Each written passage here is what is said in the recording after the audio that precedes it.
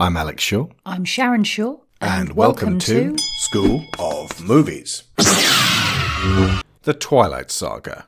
Twilight, New Moon, Eclipse, Breaking Dawn Part 1 and Breaking Dawn Part 2.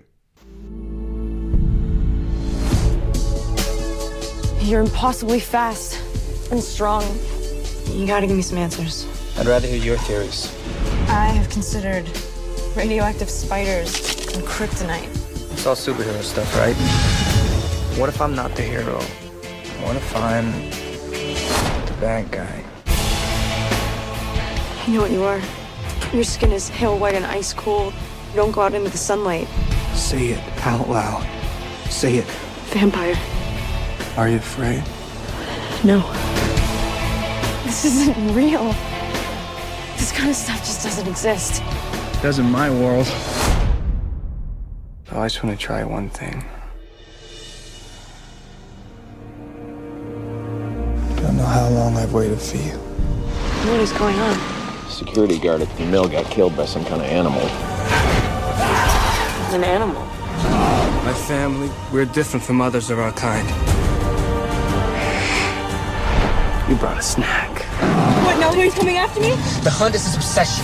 He's never gonna stop. I'd rather die than to stay away from you. He's got unparalleled senses, absolutely lethal. I'll do whatever it takes to make you safe again.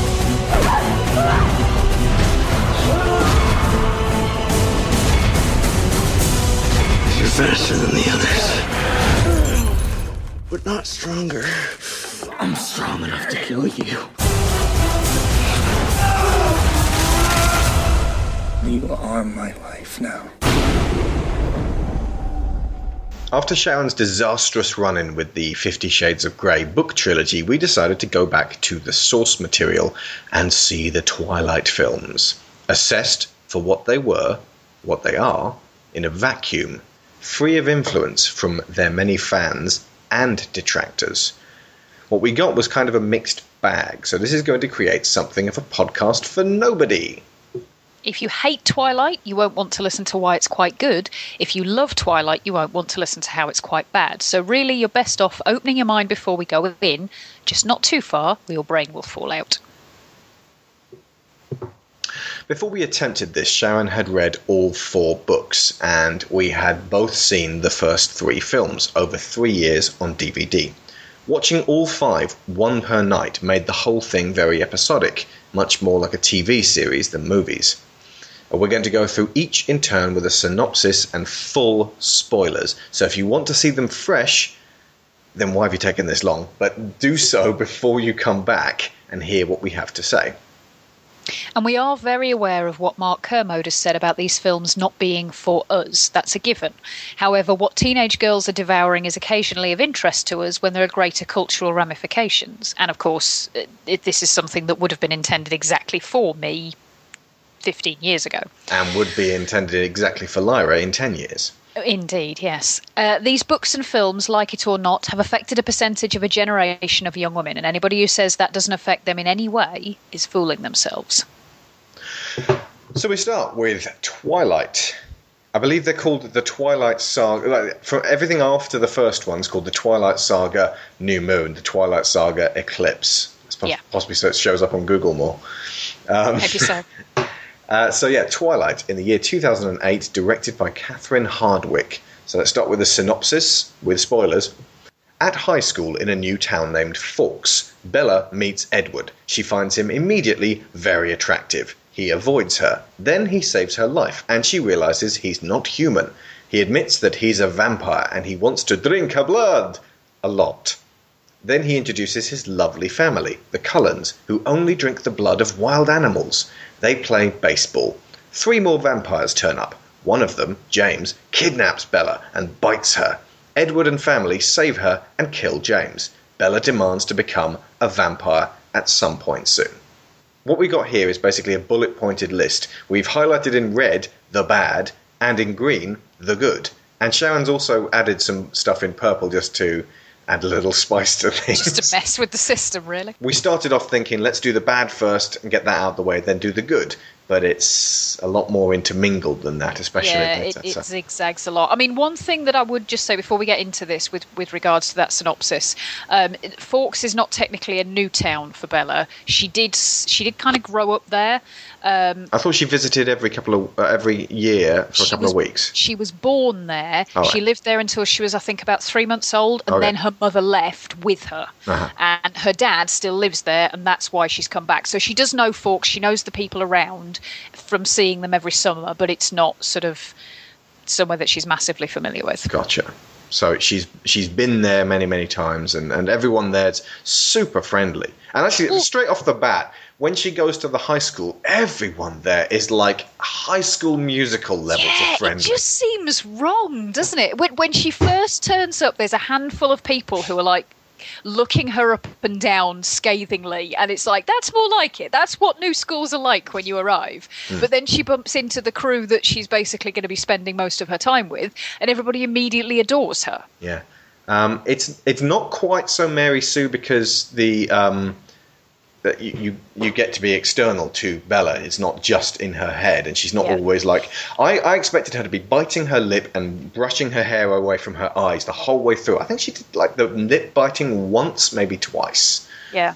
You see, this is another reason to hate E.L. James, because she's destroyed the Twilight fictions for you. She created caricatures of this. But anyway, so there is a function to the humans in this film being so friendly to Bella, that is what she has to leave behind if she's going to go become a vampire. Absolutely. It's not exactly realistic if you've ever actually been to high school. I think the closest thing to my high school was probably something like, I don't know, the Faculty. I don't think my high school was quite that bad. But the one of the advantages with the Faculty is, although all the main characters are obviously very attractive people, that's kind of downplayed in the sense that, you know, Josh Hartnett wears completely scrubby clothes that look terrible on him, and oh god, my mind's gone blank. What's her name? Claire Duval. Is it Claire Duval? The goth. Yes, covers herself in this incredibly thick makeup so that you can't actually see her face. And the person who is supposed to be divinely gorgeous, namely Jordana Brewster, it's obvious that she works very hard at looking that way. That much is made clear. Here, everybody is effortlessly attractive, and yeah. As time went on for me, high school became a bit more like Dazed and Confused, especially in my community college years. There was a lot of shotgun going on back then. But yeah, high school wasn't exactly a pleasant place. So, I mean, but Forks is shown to be like a little bit sunnier than England. It's this miserable shit-ass place. It doesn't ever seem to be sunny. It's like... Well, yeah, so it's like on I say, the a little periphery bit of... sunnier than England. Yeah, it's on the periphery of Seattle, isn't it? Or that's like... It's the Seattle's Pacific Northwest country, so it's like... Forks is a real place, so you can look it up. As Catherine Hardwicke was want to tell us repeatedly in the commentary, don't listen to the commentary with Catherine Hardwicke, Robert Pattinson, and depressing.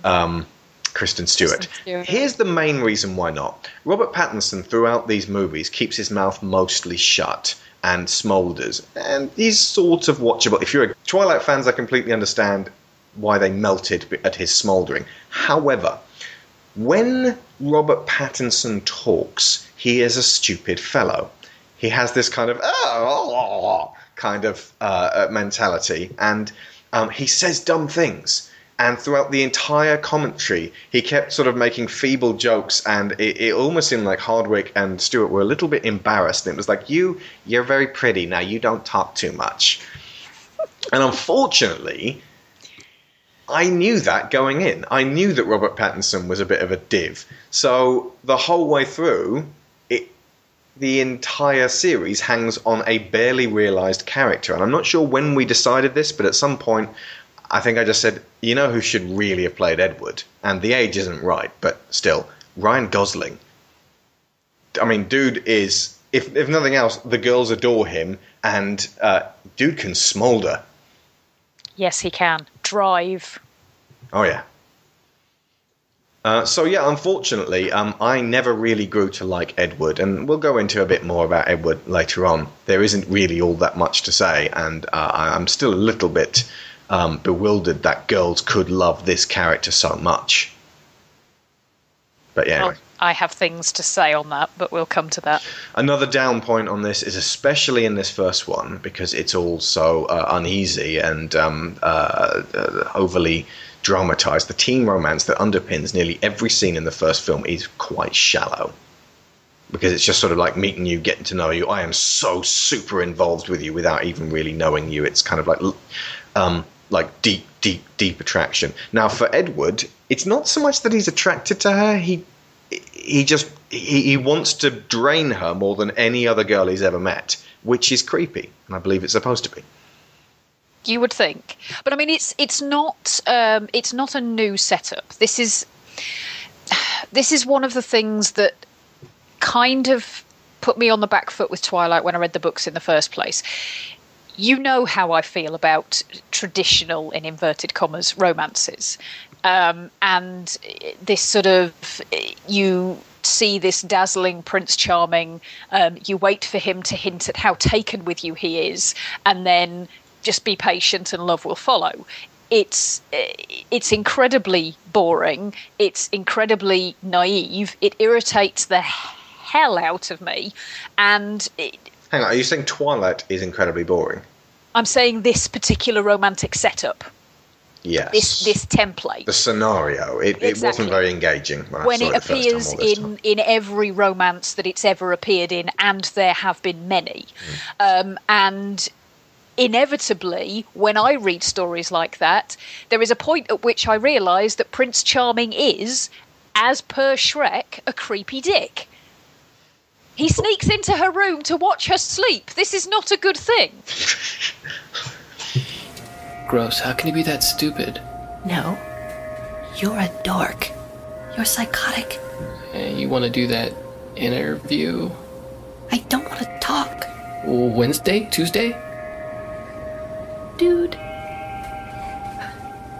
You slapped a fish. You punched it. Why would you hit it? I wanted to make some seafood. That's so loserly. There's also a lot of heavy exposition as to the whole vampire thing in the middle. There's Jacob turns up. He's her occasional childhood friend. He's dowdied down in this first one, and he's got long hair and he's a little bit awkward. He's nowhere near as buff and gorgeous as he is in the later films. And he goes into some sort of like, the legend tells of this legendary vampires whose kung fu magic skills were the stuff of legend. And the feud between them and these wolves. And it's all just sort of a legend. He doesn't really go into the fact that it's true. Well, he doesn't know at that point. Of course. He's just telling her what he's been told. Edward, however, when she finds out he's properly a vampire, then goes into this really long explanation series of things and sort of tries to push her away, but at the same time, she's tenacious.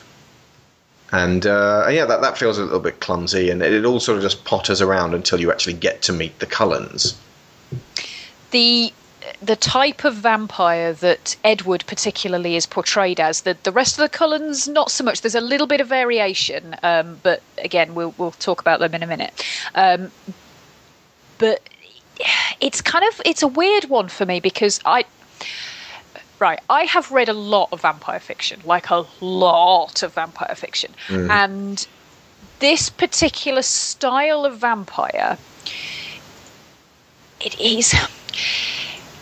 he kind of does and doesn't have the things that vampires are supposed to have. You do have that sort of sex as monster thing, or monster as sex metaphor, that you have in like Bram Stoker's Dracula and stories that follow that kind of template.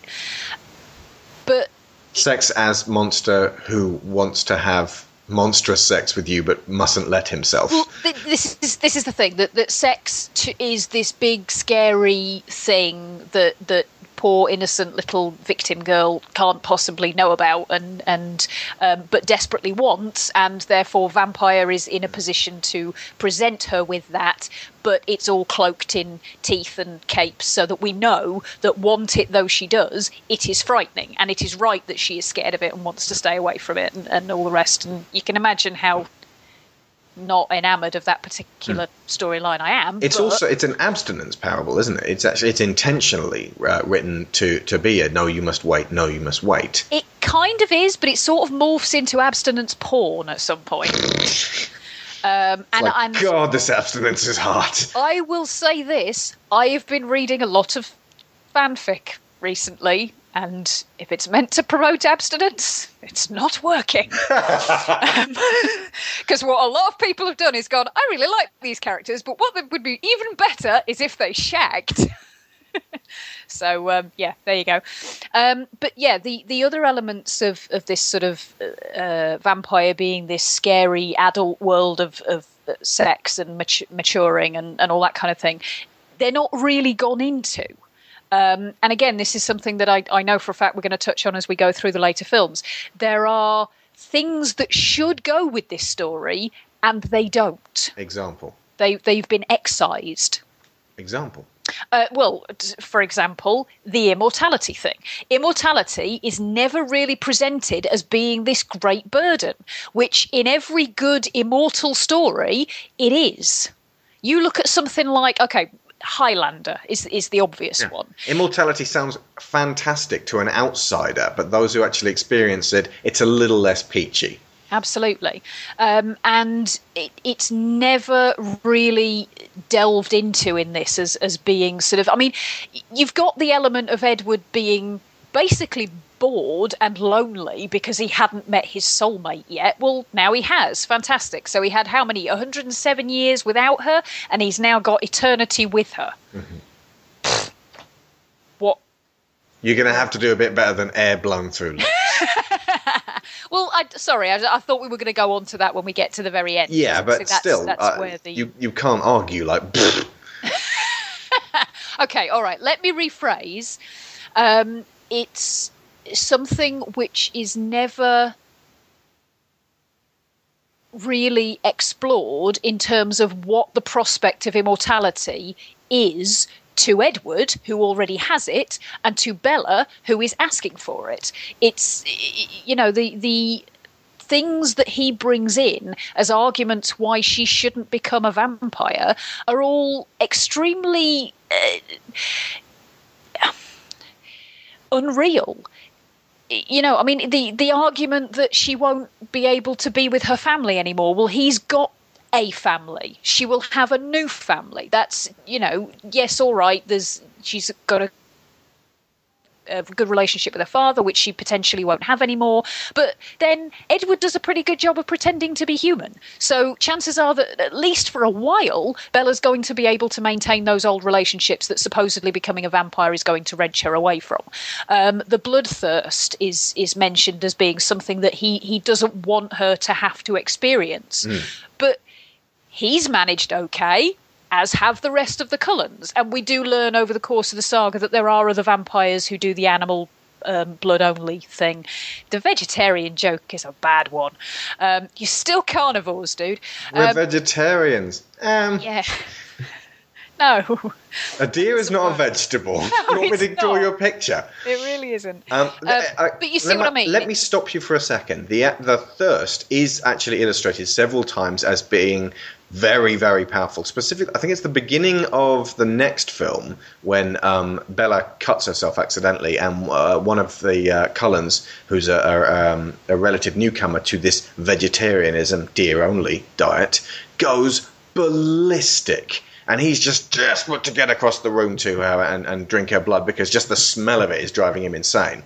And this is like beyond alcoholic. This is like beyond crackhead. If an alcoholic walked into a bar and saw a glass of whiskey on the bar and then ran at it like this, he'd get kicked out immediately.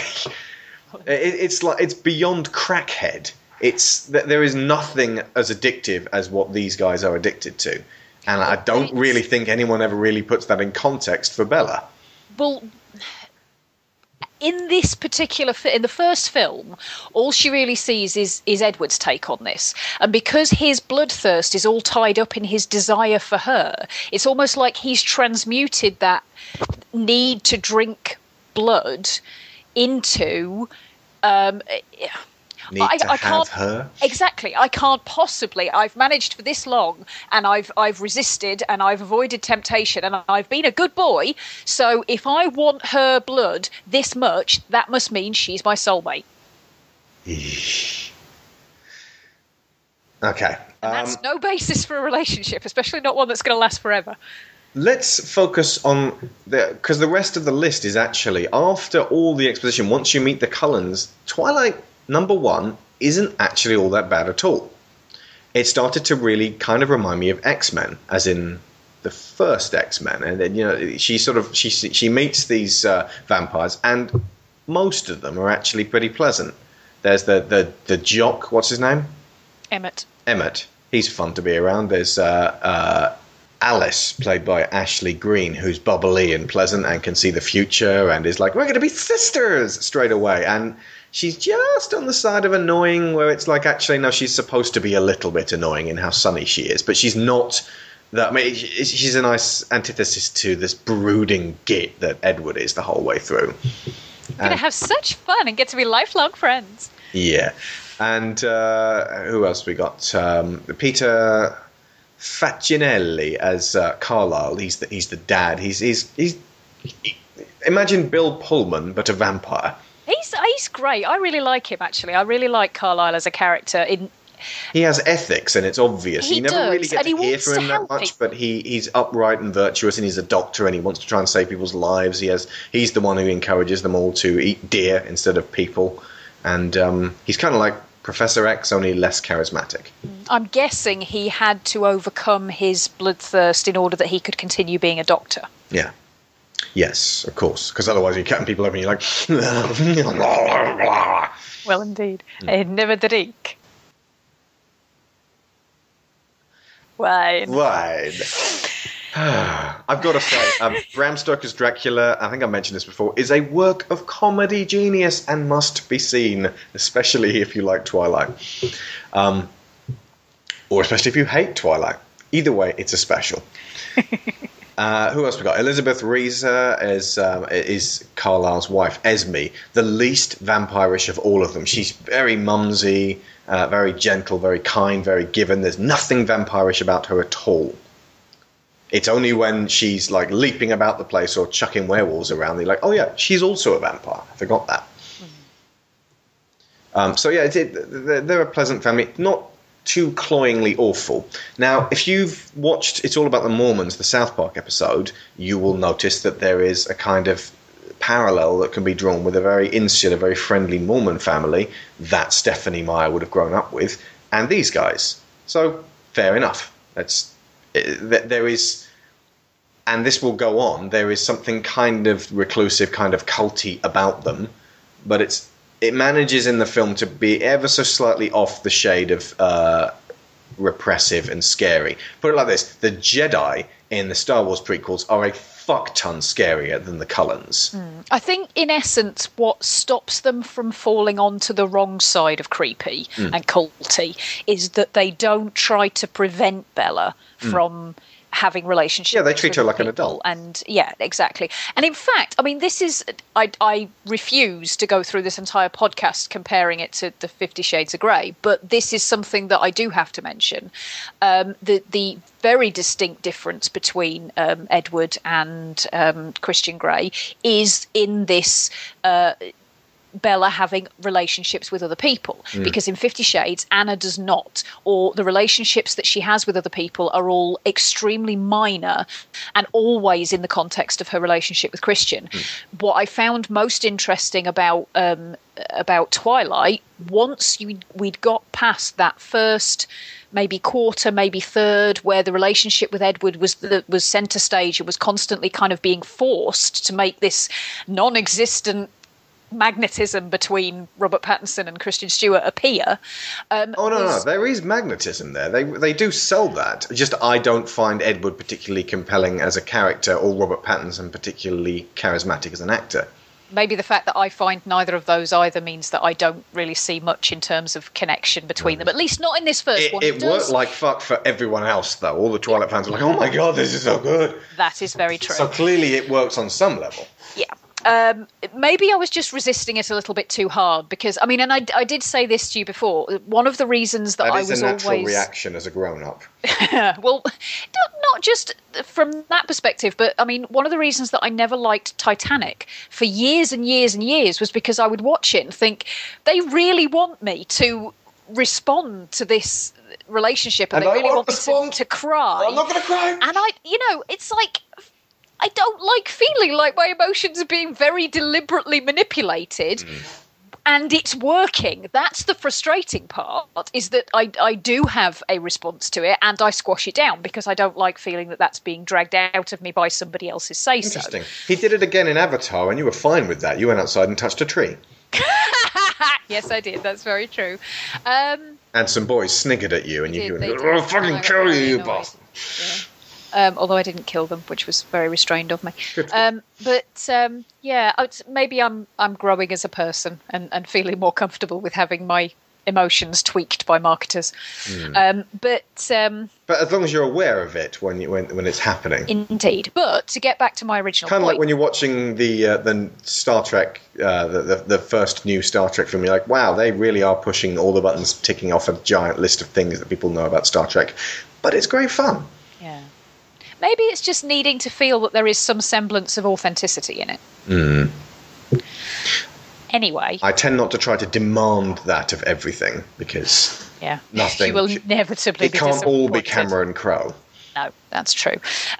But Bella's relationship with Charlie and... Oh, yeah, Billy Burke is Charlie. He's constantly great. Paternal and likeable and slightly baffled by everything that's going on. He is not ever clued in on the whole vampire thing. It's not till the 5th film where anybody tells him, oh, dude, there's some crazy goings on in Forks you didn't know about and your daughter's heavily involved. He's just, looking out for what's best for her. And actually, speaking of what's best for her, what you said about Edward not being as possessive as, say, Christian Grey, he constantly, throughout all of these films, seems to want what's best for her and her survival and continued existence and happiness. So to his credit, he thinks about her more than he thinks about him. A lot more.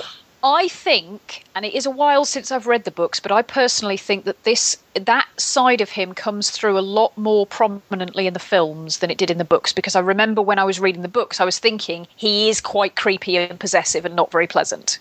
Right. He does get possessive later on when Jacob starts to really horn in on Bella. He's like, and there's a bit of ape fighting. That's one way of putting it. Otter. It ain't the boobs, though, because she hasn't got any. Other good things about these productions. Stephenie Meyer was heavily involved in these productions. It had one screenwriter who adapted it the whole way through. Hang on a second. Melissa Rosenberg. And having that one person, just like Steve Kloves for Harry Potter, having that one person with the through flow, they know what they were leading to. They read the books closely, carefully. And let me just double check this one.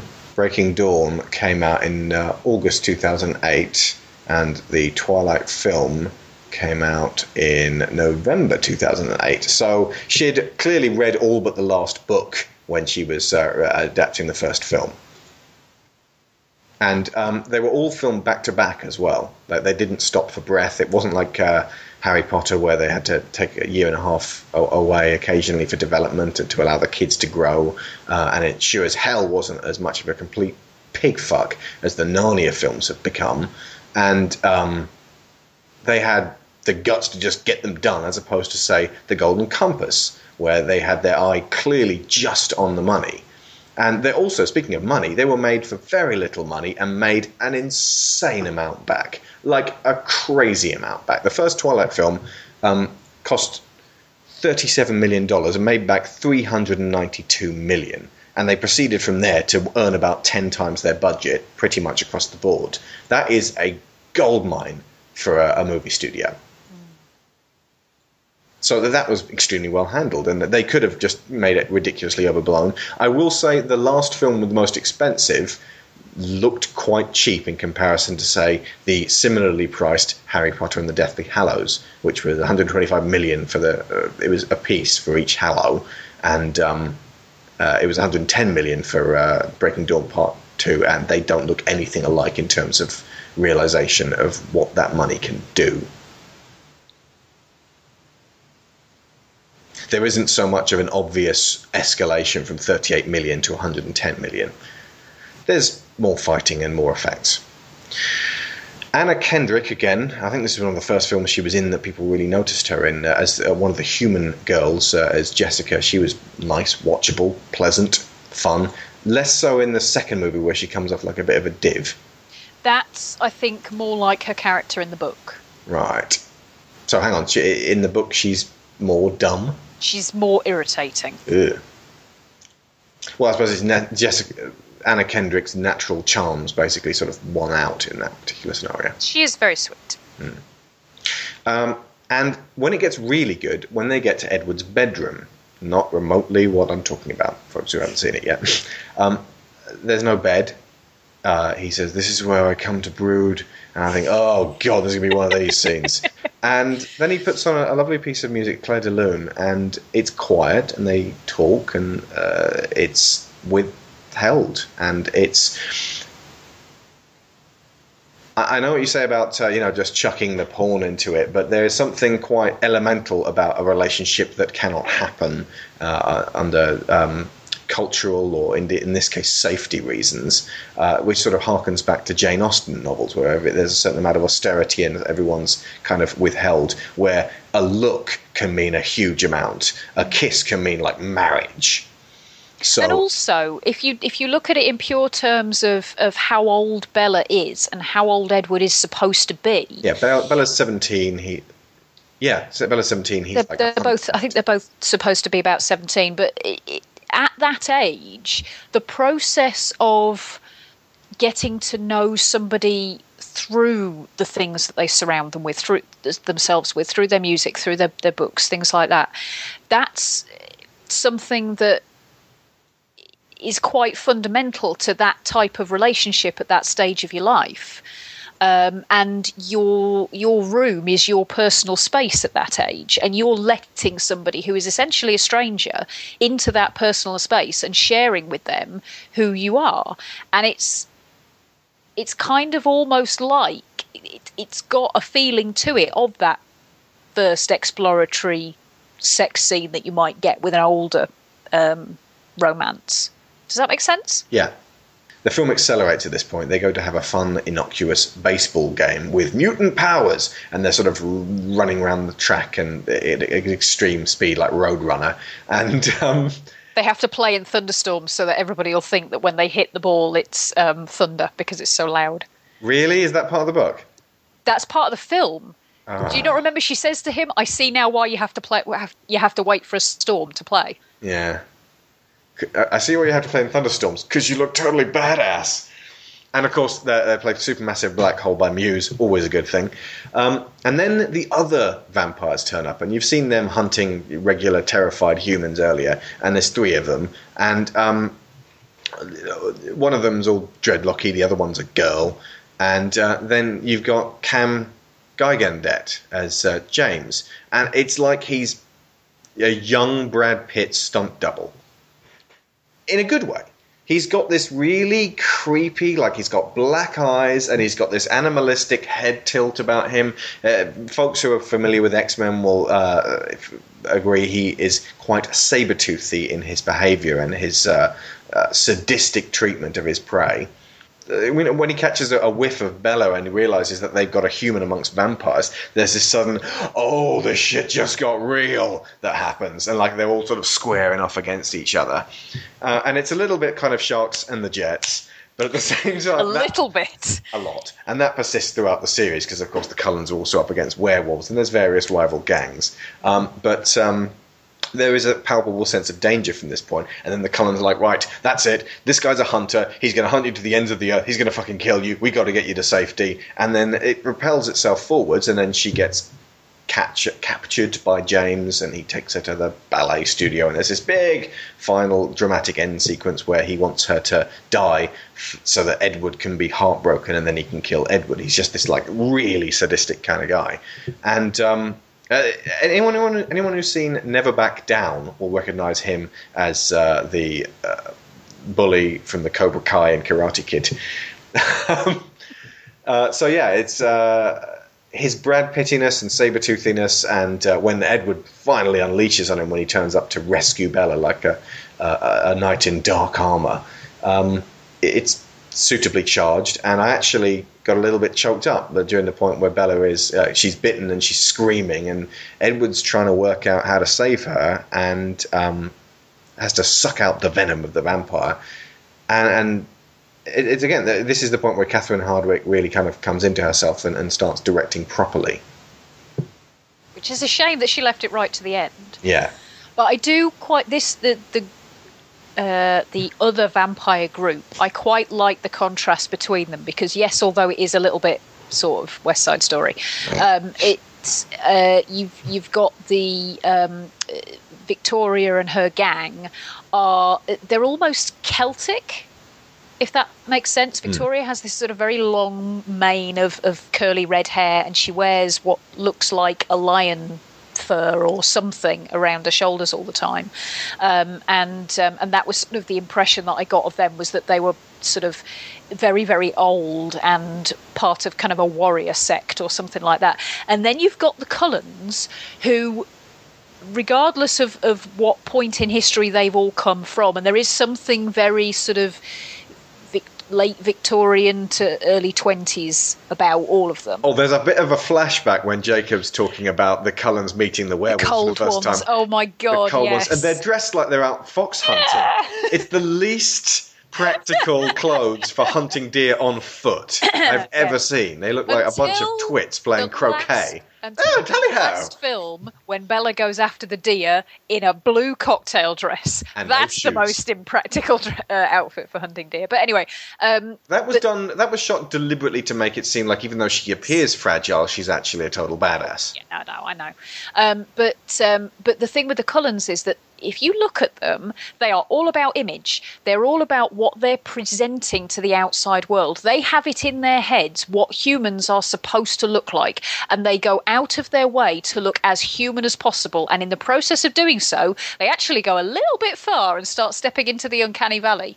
I mean, when they have the baseball match, they're all dressed like professional baseball players. How many families do you know who dress up like that in order to play sport in the back garden? Imagine how massive their wardrobes are. Yes, well, they've obviously had plenty of time to amass their stuff. But it does... that, to me, gives them a little bit of a slightly wistful air, that they're always pretending to be this thing that they're not, which is a normal human American family. So I think, we'll put a lid on that first film. I think the next few will take a lot less time to explain because we'll already have the scene set. Let's move on to New Moon from 2009, directed by Chris Weitz, director of the aforementioned Golden Compass. Mm-hmm. Bella and Edward are boyfriend and girlfriend. Bella is scared that she will grow old someday. Edward gets scared that Bella will be hurt spending time with him and refuses to turn her into a vampire. He leaves. Bella grieves. She meets with her friend Jacob, who is now very hot. Victoria, the girlfriend of James the vampire Edward killed, hunts Bella and kills her father's friend. Jacob saves Bella after she jumps off a cliff. Turns out he's a werewolf, and he and his wolfy family of Native Americans have an uneasy truce with the Cullens. Bella finds out that Edward has gone to a group of elder vampire ponces called the Volturi to ask them to kill him and end his pain. Bella flies to Italy and stops him. The Volturi are very interested in the fact that Bella can block their magic powers. She has the power to nullify powers. Edward asks Bella to marry him. Okay. A lot of understatement in that synopsis. Yeah, this one's very dramatic. It's very intense, isn't Very it? I mean, you heartfelt. say Bella grieves. Bella does not grieve. Bella is plunged into a full-scale, many-months-long depression. Yeah, she's paralysed in a chair for a wonderful. What is it? A tracking shot? It just goes round and round the room, and the seasons change. That's right. Yeah, it is. It sounds like a weird thing to say about such an emotionally horrendous time for a human being, but that section is fantastic. Absolutely. It wasn't so much the sitting in the chair looking miserable, it's the points where it sort of, while the music's going on, it cuts to Bella sleeping and she's screaming in her sleep and waking herself up, and her father, Charlie, sells that moment because he doesn't know what to do with her. He doesn't know what's going on with her. He just knows that her boyfriend's left, and he doesn't get why she's that involved. And he's, when he speaks to her, he's like, enough of this. But yeah, it's like a knife stabbing at her over and over again. And even if you've sort of sat through the first one going, puh, puh, puh, when you see this bit, it takes away all the vampires, and it's just a girl hurting. And everyone who's really hurt like that will be able to feel a little bit of, okay, I get that. Well, it does get across, and essentially, if you take away all the supernatural elements, one of the things that this series of stories does actually really well is the intensity of adolescent emotion and the again, looking back on it with total 35-year-old cynicism, the hormonal burn that hits you at around that age and literally just needs to latch on to something. And if it manages to latch on to somebody who appears to reciprocate the intensity of those feelings, it can be strong enough to make you think this is a relationship for all time. And very occasionally, it is.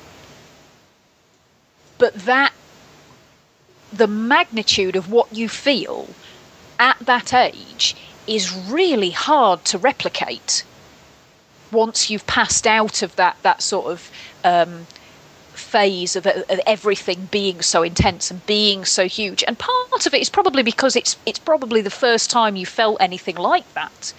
But the whole thing about when they look at sort of the brain chemicals and the neural patterns of people who are in love, in love in capital letters, romance, boom, fireworks, etc., and the patterns of people who are experiencing kind of mental instability, they are very similar.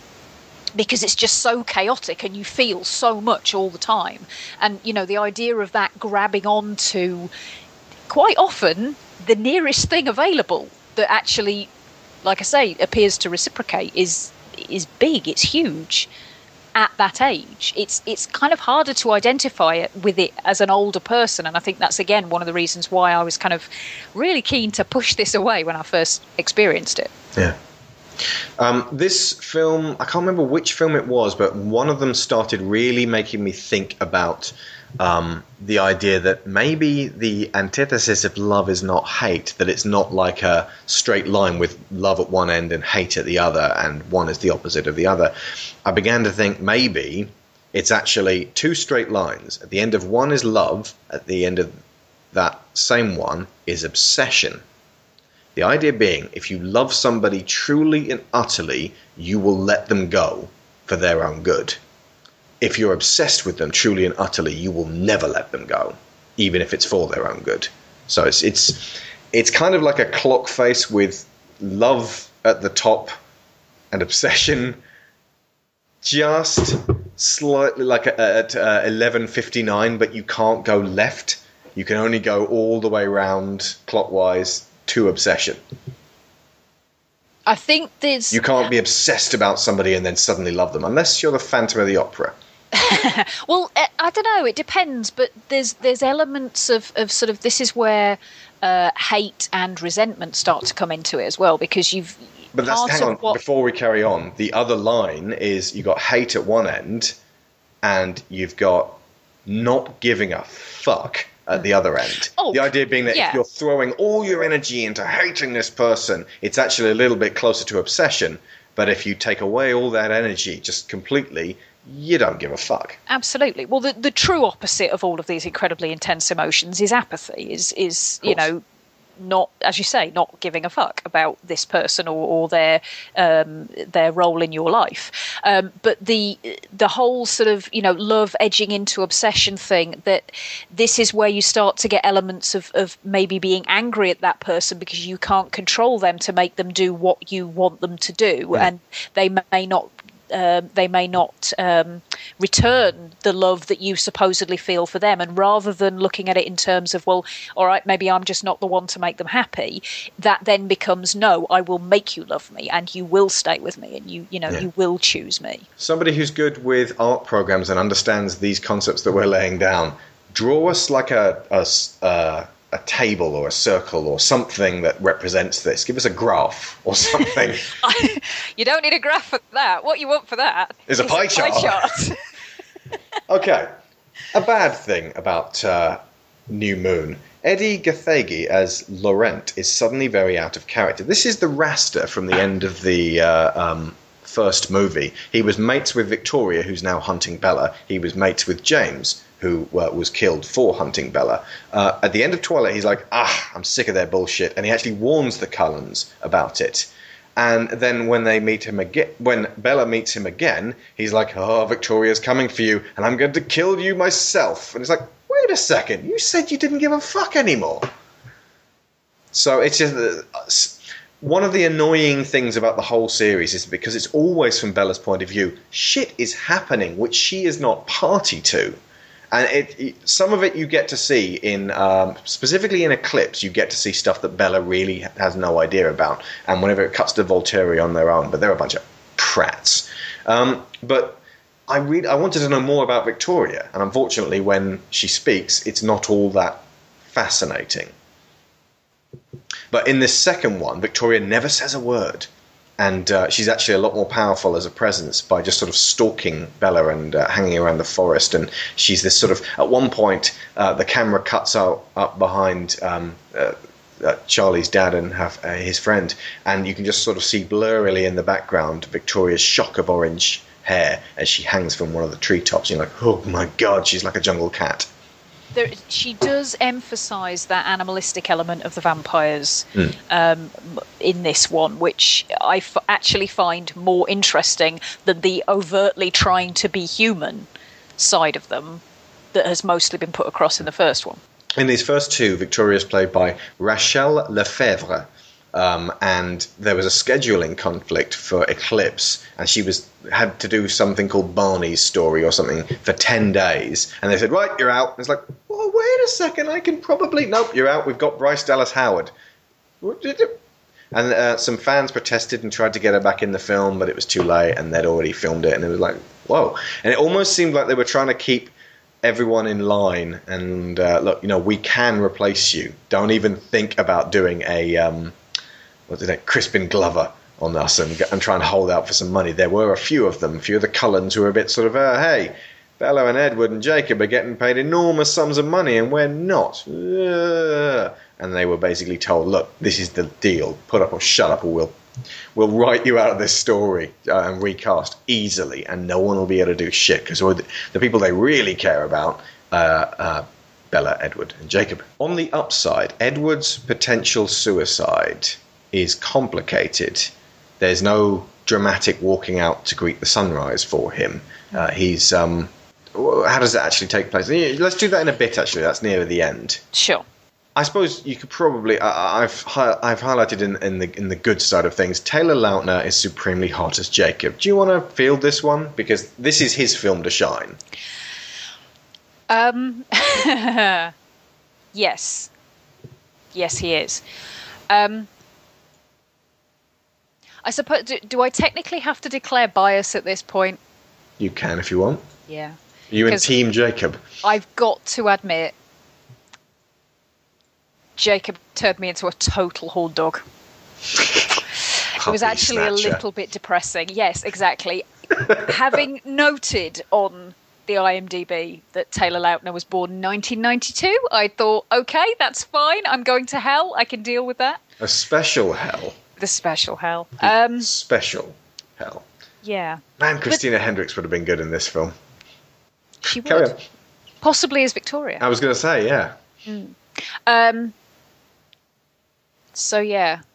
Oh Jacob. God, this is really hard. He has a really nice chest. He has got a really nice beautiful chest. white teeth. He's got sculpted black hair. Well, he's always in the rain. He's really worked out. A lot of it kind of feeds into to my opinions on how the relationship between the three of them progresses at this point, because like a lot of people my age, male and female and all of the permutations in between, my perspective on kind of adolescent relationships and how they go has been kind of shaped by John Hughes movies. Which is not a bad thing. It's not a bad thing. Dude knew his teenagers. He did indeed. But what builds between Bella and Jacob in this film, and because basically after Edward disappears and Bella has her whole depressed thing, she realizes that if she puts herself understatement right there. Well, exactly. She realizes that if she puts herself in dangerous situations, she sees visions of Edward, basically. Yeah, so she goes on a bike ride with a rapist. She gets his voice in her head saying, you have to take care of yourself. You're not, I don't want you to come to harm. But because that's the only way she can see him. There's a little bit Christian Grey there. Well, see, I don't think that's him, because the whole point of this is that he couldn't read her thoughts. So it seems a little bit incongruous that all of a sudden he can project himself into her mind. I think that's her. Yeah. But her sense of self-preservation is coming out as Edward's voice. Right.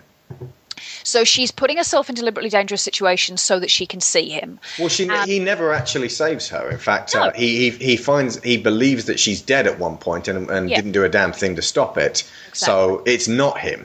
No, but there's a point at which she jumps off a cliff, not as a suicide thing. She's seen some of the local guys cliff diving, and she thinks, aha, that looks dangerous, I'll give that a go and see if it gives me another vision of Edward. And obviously not being really built for cliff diving, she ends up getting into difficulties and Jacob ends up saving her. And because they've had this, he's been the friend who was there for her when Edward disappeared, and it's obvious in the first bit that there's something growing between them, at least on Jacob's side, and Bella seems to kind of reciprocate and kind of not, and she's still all hung up on Edward. But the point at which this kind of really clicked for me, that I was never going to appreciate the fact that she was going to end up with Edward, is that there are two particular John Hughes movies that I respond to in very different ways. I am probably one of the only teenage girls ever who really didn't like the way Pretty in Pink ended. Uh-huh. Right?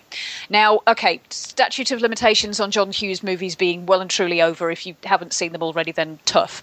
But Pretty in Pink, Molly Ringwald is basically put in the position of having to choose, sort of, it's not really a choice, but she has two options. She has Ducky, who has been her friend forever and adores her and is always there for her and listens to her and all the rest of it. And then she has, I can't even remember his name, Andrew McCarthy, Blaine, yes, thank you, who is sort of the Prince Charles. Described on the front cover as a pretty cool guy. Yeah, indeed. And it's not that I have anything against Andrew McCarthy. I loved Andrew McCarthy. In most of his other roles, I thought he was absolutely fantastic. But you loved John Cryer more because he was outcast? No.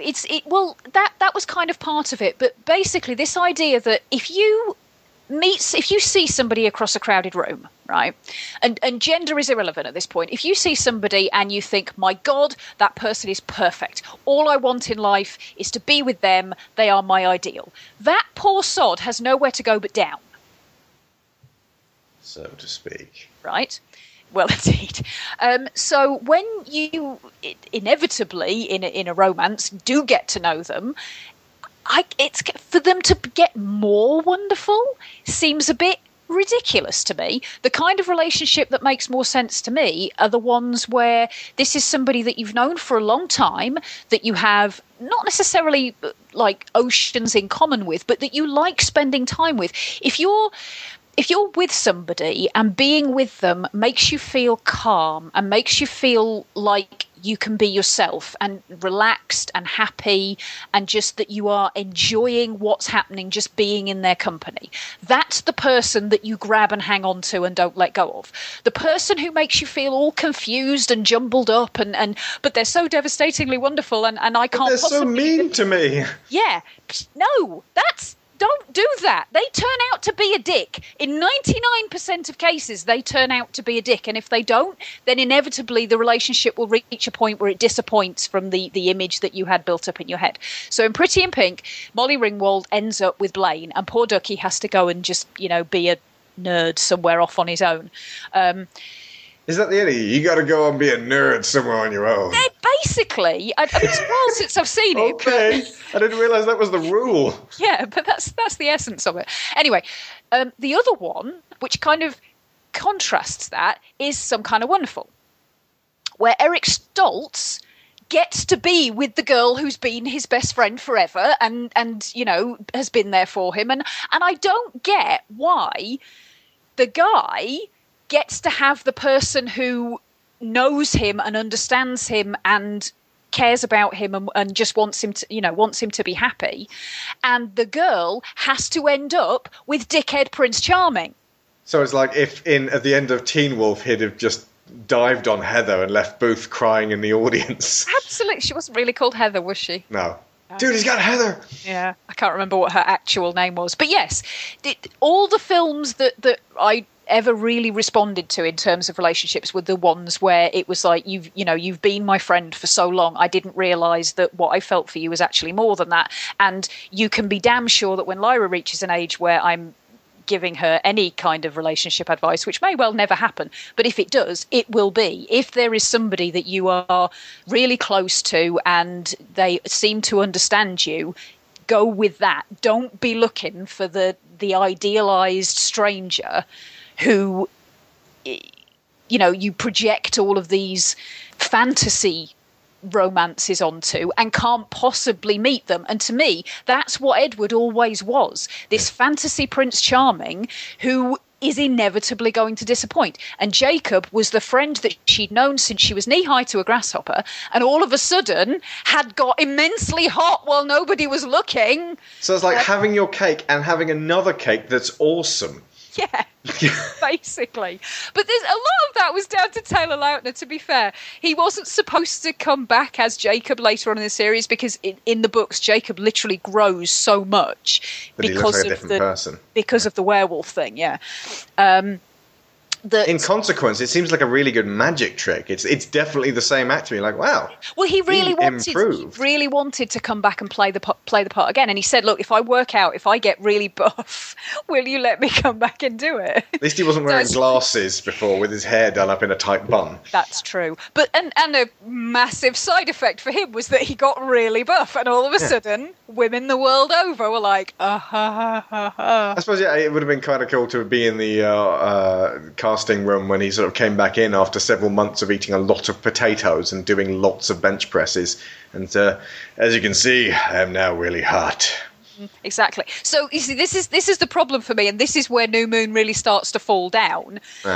In that, Bella's doing this whole, oh my God, must find Edward soulmate thing, and I'm like, there's better for you. Look at it, he's right there. I mean, for goodness sake, you don't have to go anywhere. I think he even says at one point, he has this wonderful little speech about being with me would be as easy as breathing. It's you don't have to try, you don't have to do anything, you don't have to be anything you're not. You don't have to change. You That's just the thing. have If to she's be... with the werewolf, she won't become a werewolf. I didn't even understand that because they didn't make it clear. I thought, well, just if we're going by vampire rules, surely he just bites her and then she's a werewolf too. No, they're not. They're not born a werewolf. Yeah. So speaking of vampire rules, no real explanation as to why they sparkle. I know. bobbins, aren't they? I know that drives everybody crazy. You kind of have to just go, okay, the vampires sparkle, now let's move on. You could, I've said before, they have no weaknesses at all, only strengths as vampires. But then I looked really at how they were addressing the thirst issue and the fact that they're dribbling crackheads and how isolated that actually makes them. And I thought, no, actually, that's a real side effect. That's a real drawback. They're not just having a great time being vampires. They really can't be around humans without actually being in some pain. So that's their drawback. But then you look at how that's presented in the different groups of vampires, and it all depends. It's all relative on how their outlook on life is. Because, yes, that's terrible for the Cullens. And, yes, they have to keep themselves away from humans when they're hungry because they don't want to mess up the relationships and the lives that they've got. But you look at the Volturi, who fully embrace that side of themselves. Yeah, but they're they don't awful give a crap. characters. They don't need humans to be around. And, well, yeah, They're characters that you want to be off the screen as soon as possible. So they can stop poncing up the place. Because they're just these, and again, they are the epitome of this sort of, if you imagine the Vampire the Masquerade type vampires, only without the politics, which is the only interesting bit of Vampire the Masquerade, or Anne Rice's Vampire Chronicles. I can't believe we've taken nearly an hour to mention Anne Rice. Yeah, but so much of these Vampire books. Chronicles without the sex, which is the only interesting bit of Anne Rice's Vampire Chronicles, and the history, but that's by the way. You love Anne Rice's Vampire Chronicles. You read them religiously as a teenager. Yes, I know, but the vampires themselves are very dull. If you've seen Interview with the Vampire, folks, remember Antonio Banderas as Armand? Him and all his poncy friends. Yes. Those are the Volturi. Yes, they are. And they decide who and how, who becomes a vampire and how those vampires behave. They're dictators, basically. I'm not good looking. I was just kidding. Yeah, I am. So yeah, there's a bunch of stupid rules, and you kind of got to go, oh, okay, right, that's all the whole vampire thing. Now let's move on. And unfortunately, the rules about werewolves are sort of mumbled halfway through Gritted Teeth during a scene where Jacob's staring at Bella, one of the many, many scenes. And so it's less clear. And there was a bit of, I got to the end of the film, and the film series, and I won't spoil exactly what it was, but I was like, oh, well, this will be the case. And you went, no, this is not the case. And I was like, well, when did they explain that? And they never really seem to. But yeah, I don't want to spoil the last film. We'll get to that when we get to that. But I don't think they were writing these films for people who were not already fans of the book. I think that's what it comes down to. Well, no, because there's plenty of people like Mark Kermode didn't read the books, and Paul Shotton and Tony Atkins didn't read the books. You don't have to, but a lot of the background information, they haven't bothered to put it in. So kind of like the Harry Potter, specifically Azkaban. Yeah, if you know, you know. If you don't know, you don't care. That is. Yeah, but a lot of that really does sort of play into how it ends. Surely. Yes, it does. And that's one of the reasons why I'm not wildly keen on Breaking Dawn Part 2. We'll get to that later. Yes, we will. But, right, here's the other thing that is problematic about just maybe the entire series, but specifically New Moon. It never really feels like Bella has a choice. She chose to be with Edward in the first film, and Jacob, throughout the series, is a distraction. It never seems like she's going to choose him, which is fine, I suppose. But it always seemed to be presented as this choice, and like, whose camp are you in? Are you in Team Edward or Team Jacob? And it's like, if you were in Team Jacob, you were fighting a losing battle with the underdog, the whole way through, because she was never going to pick him. Because she's an idiot. Yeah. I kind of have to mention that now, because obviously that does apply through the whole series, because you're watching it through and you're like, at no point is Bella really... Basically, she and Edward are soulmates, and that's never going to change. But my question would be, how can you be soulmates with somebody who keeps insisting they don't have a soul? I don't have a soul. Except for the fact that Carlisle, and in fact most of the Cullens, are extremely kind. And kindness has to come from somewhere. It can't come from some black pit. Absolutely. But if Edward focused on his behaviour, rather than obsessing about the fact that he was a vampire... His biology, yeah. That might make him a more interesting character. But the idea of all of these strengths and none of the weaknesses that vampires traditionally have. Yeah, they're all daywalkers. They're all Blade. Yeah, and not only are they daywalkers, but when they go out in the sun, they look like flipping rhinestone statues. But there is a bit where Edward sort of walks out into the sunshine to try to reveal himself to the world, which will make the Volturi kill him. And Bella's like, no, and running at him. Okay, folks, imagine you're in a Tuscan street in Italy and some boy comes out of a church and glitters.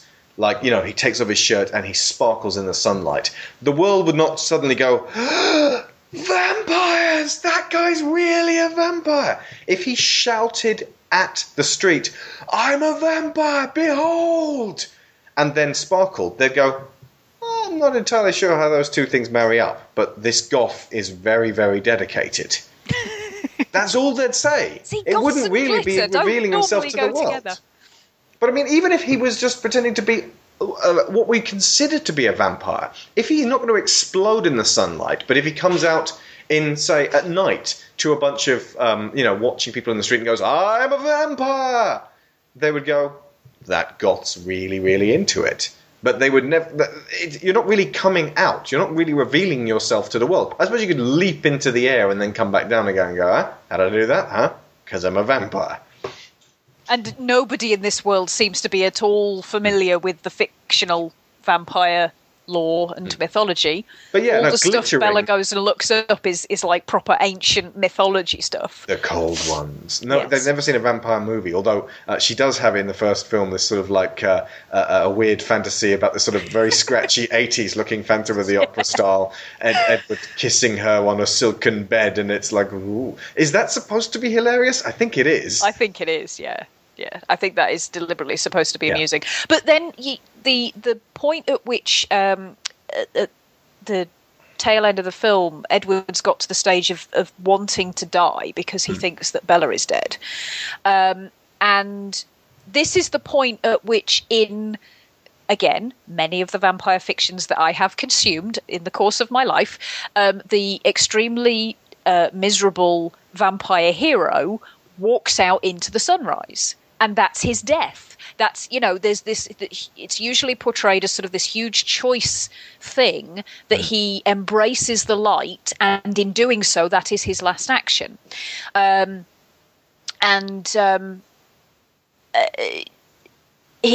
can't do that. He doesn't have that option. That's why he ends up with the Volturi, basically wanting them to rip him to shreds, because that's the only way vampires can die in this. For non-fans, by the way, that's how you kill a vampire. They're basically made of porcelain, and you rip their heads off and their arms, and then you burn the bits of them. Yeah. I suppose that compounds the idea that they're hollow and don't have souls. Yeah, I suppose so. And they do when there's fights going on later on as well. You can see that when they get hit particularly hard, their skin kind of cracks and crazes, as like you say, like porcelain being smashed, and it heals again very quickly if they haven't actually had their heads broken off. But yeah. Speaking of the Volturi, we get Michael Sheen here. Now, folks may remember Michael Sheen from the Underworld films, where he was actually, in comparison to this, relatively restrained. I think his name's Lucian in the Underworld films. Now, I will say, I hate the Underworld films. They're awful. But Michael Sheen in this is utterly mental, and he's like rolling his eyes and like doing a really eccentric performance. Like, I suppose he's a bit like a comedy version of Gary Oldman in Dracula. Yeah, but really over the top. The voice is the main thing. Yeah. He's so high-pitched and He whiny. looks like Rick Mayall. He does. And the fact that one of his brothers looks like Neil really doesn't hurt that particular analogy. Oh, guys, one of the Cullens has come. They really like bringing me down. And, you also meet Dakota Fanning in this, and she's this really horrible... she has, she can do Crucio, basically. Yeah. And, she's basically the image of Armand as written in the books of the Anne Rice ones. Yes, like 'cause he is much younger. A beautiful golden child who's incredibly sadistic. That's right. Although the other brother, who's played by chap who plays Grindelwald in the Harry Potter films, he looks like Armand was supposed to look in my head. So yeah, just an enormous bunch of ponces. They sort it out. Bella goes home with Edward, and Jacob broods and goes, well, you know, I'll love you until your heart stops beating, and then I won't. That's a bit later, isn't it? Because they leave the Volturi leave the standing instruction that now that Bella knows about the vampires, she's got to be a vampire. They have to basically either turn her or kill her. Yeah. And if they don't, then the Volturi will come and either turn her or kill her. But they also want her because of her powers of blocking stuff, and it's very X-Men. It's like, you know, the Hellfire Club, completely the Hellfire Club, bunch of ponces. Anyway, but without Emma Frost cracking wires in the corner. Yeah, the other really good bit in New Moon is a Tom York number, Hearing Damage, which takes place earlier in the film when Victoria's tear-assing around the forest, and it's guided by the music, and it's set to this really sort of thumping piece that I'm going to play for you guys right now, but it's really moody, and it's really sort of excellently shot, and one of my favourite bits of the series. I think the music in this whole saga is a huge part of creating that feeling of everything being emotion-led, because ultimately it's all quite modern apart from the odd piece of Debussy and things like that, but they really capture that sort of deep, brooding, adolescent intensity type music. Yeah. That, I mean, they even finished the first film with Linkin Park. I was just about to say, you got Muse, you got Linkin Park, you know, that kind of new metal emotion rock thing that I have no word for because my knowledge of musical genres is terrible. If it had been done in the 80s, it would have been all new romantic. Yes! Yes, it would. It totally would. There would have been so much Duran Duran in there, it would hurt. Nice.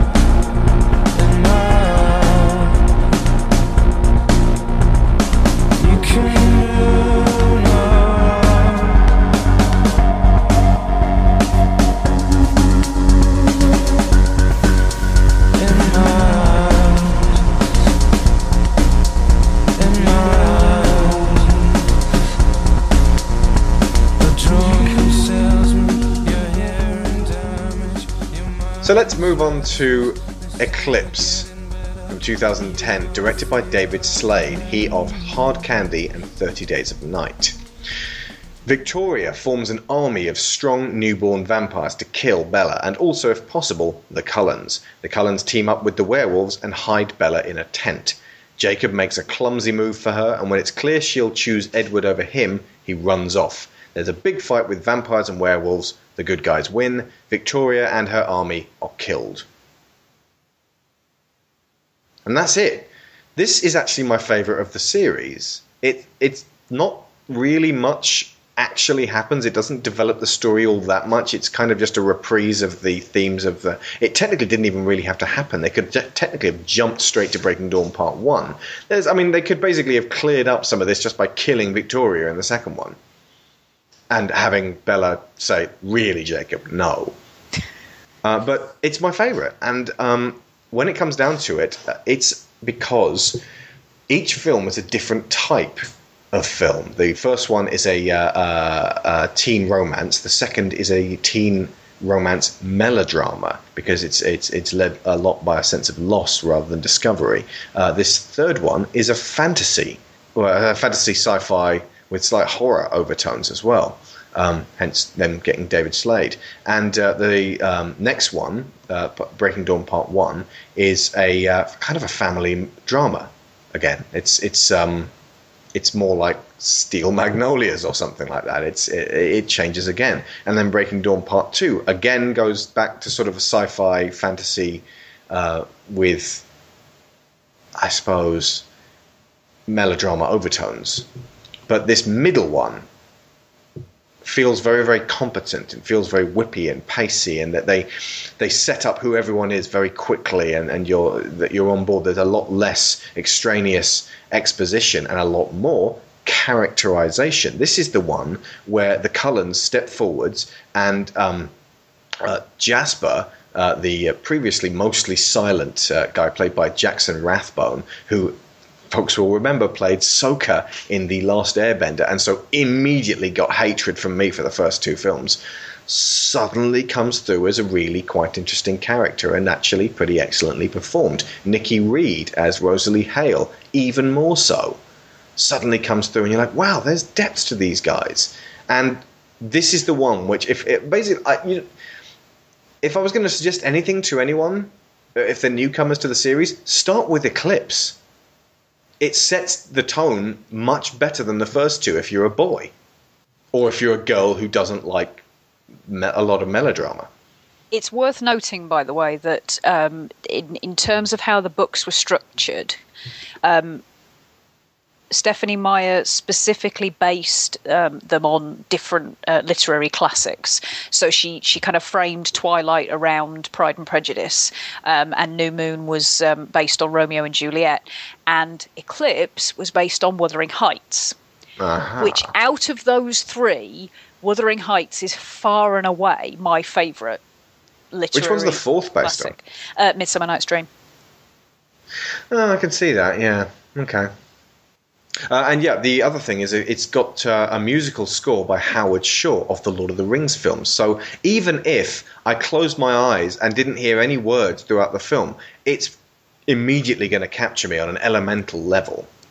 And like I said, the focus on characterization and the performances suddenly jump up. Not so much for the main three who remain as pretty consistent with who they are, but the supporting cast most definitely. And Slade definitely takes this a lot more seriously than the first two. Well, he's got form with vampire stuff.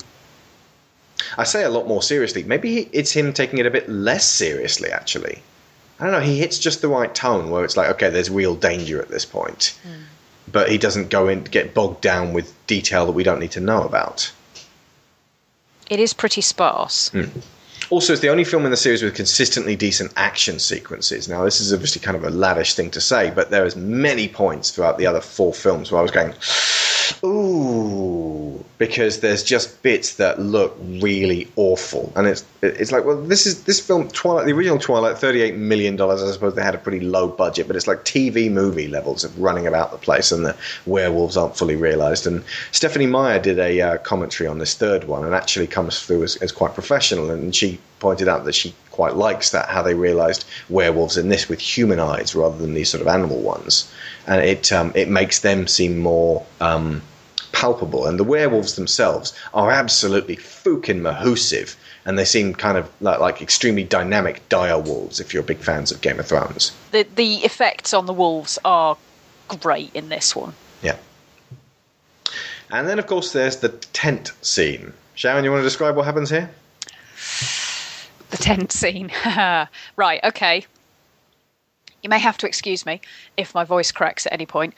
Basically, in some kind of really roundabout, pointless narrative contrivance that exists solely to get Bella, Edward and Jacob in a small space away from everybody else. They're hiding That's all Bella. it exists for. Who, by the Basically- way, is Bella is very much a flag in this film. Oh, she totally the is. newborns want her, the Cullens want to protect her, the werewolves are thinking about it either way. And when the wolves, this is while the wolves and the new are preparing to fight this is while the wolves and the Cullens are preparing to fight the newborns. And I think I actually, when we first saw it, turned off the soundtrack and put on Frankie Goes to Hollywood, When Two Tribes Go to War. And it worked really well. It synced up when the actual fighting broke out. It did, yeah. But yeah, carry on. They're off in a tent. This to fight hide her. is about to kick off, and the deal is that they have to keep Bella away from the area so that the Volturi won't realise that she's still human and blah blah blah. So Edward goes with her, and then. But there's something like they have to get her up to this tent that's halfway up a mountain. She can't walk because Victoria will smell her trail and know that that's where she's gone. And then they go, but and she'll smell Edward if Edward takes her. But Jacob can carry her, and then all she'll be able to smell is Wolf. And so that's the idea. And so Jacob, in his big manly muscles, gets to carry Bella up this mountain. Well, good for him. And so they all end up in this tent. And Bella's freezing because, of course, Edward is cold. Yes, and so it didn't occur to him that a snowy mountain was probably not the best place to take refuge, and he can't do anything about the fact that Bella is freezing to death. So she's lying there in this sleeping bag, like parka and mittens up to the eyeballs, but still really shivering really badly. And then suddenly they realise that one of the side effects of Jacob being a werewolf is that his body temperature is very high compared to normal humans. Which makes him extremely hot.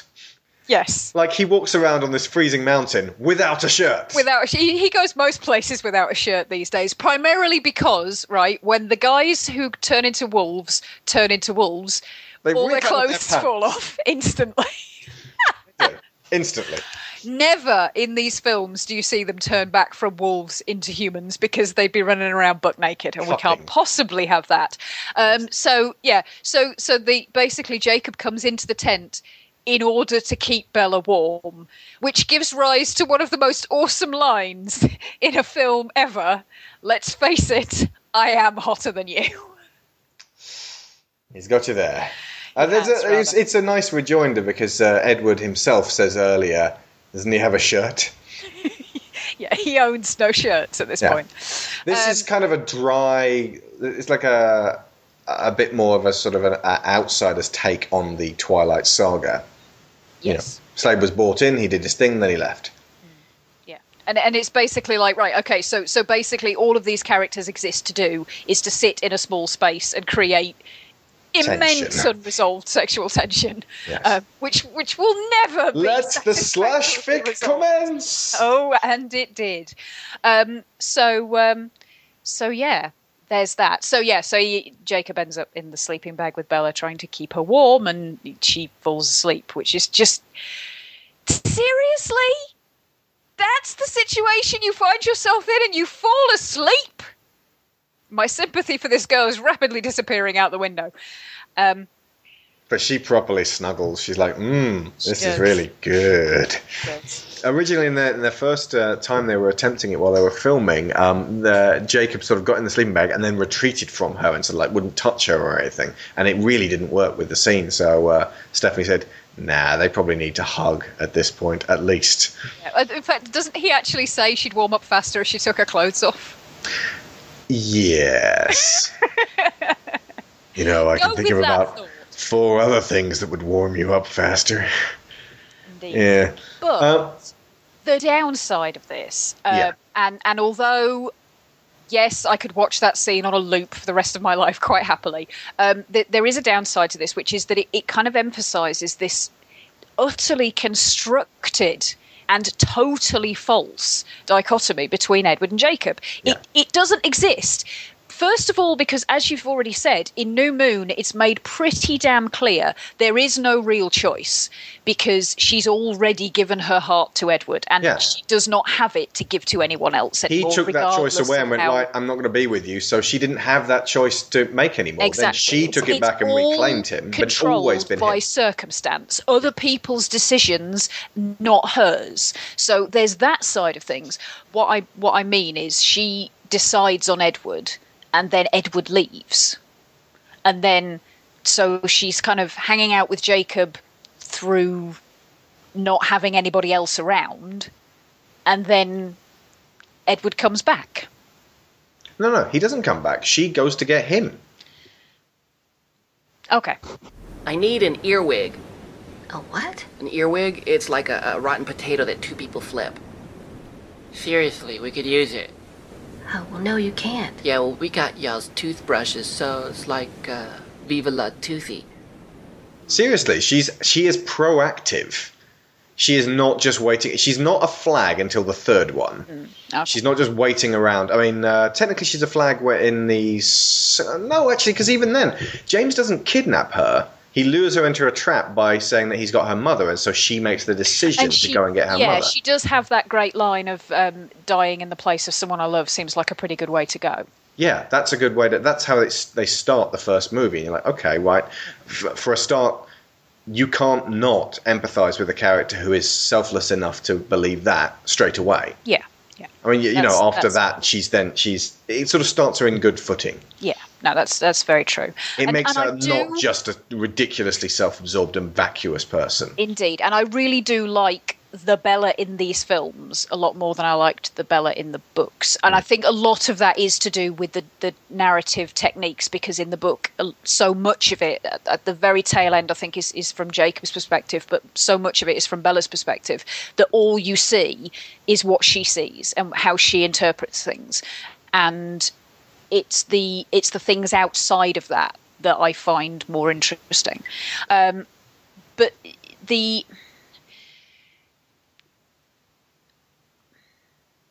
the artificiality of the difference between Edward and Jacob is kind of what I'm talking about at this point, that you've got Edward set up as this sort of very Victorian gentleman, and because he's said so, and you kind of get a few examples where they try to kiss and he has to pull back and he can't control himself. I want you so much, I'm about to drain bite her neck and all the rest of it. But he has all these incredibly animalistic urges. It's just that he keeps them all under this very refined control and sort of all under the surface. Jacob has all of these incredibly animalistic urges, but he wears them all on his sleeves, or at least he would if he had any sleeves, which of course he doesn't because he wears a shirt all the time. But the point being, there's not really... She's not... It kind of makes this idea of blokes are all animals, sort of. You just have to decide which version of the animal you're more comfortable with. I don't know. It feels a bit wrong. Only on an intellectual level, though. And again, this is where the whole, emotional and other strings being pulled by people who clearly know what they're doing. You kind of go with it in the moment of the film. It feels it works. But then my brain kicks in and goes, but it shouldn't. The werewolves and the Cullens have been training to fight these newborns who we are told are going to be super strong, super badasses. And they're like 10 times stronger than regular vampires because when you're first made into a vampire, you have this natural survival instinct which makes you super strong.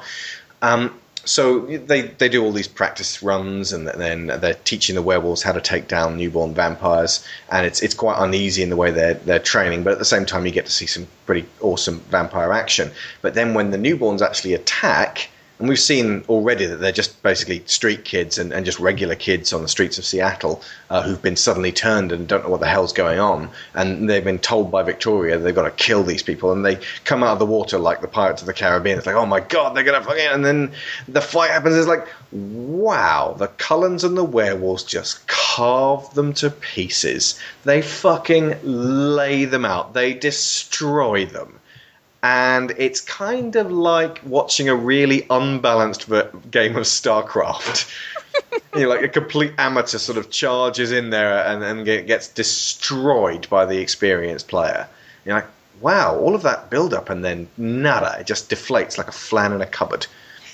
And Victoria herself has like sort of been this made out to be this incredibly deadly hunter. And she's not really very tactically astute and gets taken out way too easily. And then the film ends. And you're like, oh. So, like I said, it's my favourite of the lot, and it's probably the most superfluous, weirdly enough. Yeah, the ending is basically they decide to tell Charlie about their engagement. That's the ending of Eclipse. They could have done that at the ending of... Well, basically, it's just like the conversation that immediately follows the last line of New Moon, which is, Bella, will you marry me? Oh my God! All the girls in the audience squeal! Sorry, ladies listening to this one, I'm not lumping you in with all the Twilight fans. But that appears to be how it's positioned. But yeah, all of these newborn vampires are positioned as ill-coordinated children who get killed to bits.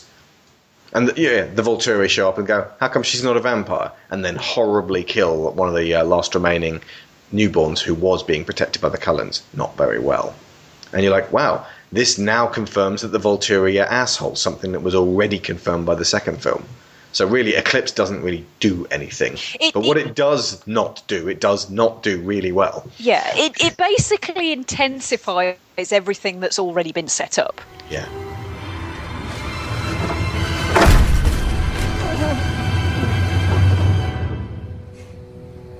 I was a little theatrical back then.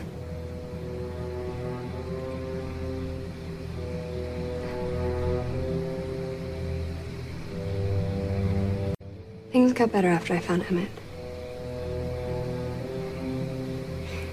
But we'll always be this. Frozen. Never moving forward. That's what I miss the most. Possibilities. Sitting on a front porch somewhere. Emmett, gray-haired by my side. Surrounded by our grandchildren. Their laughter. I understand that that's what you want.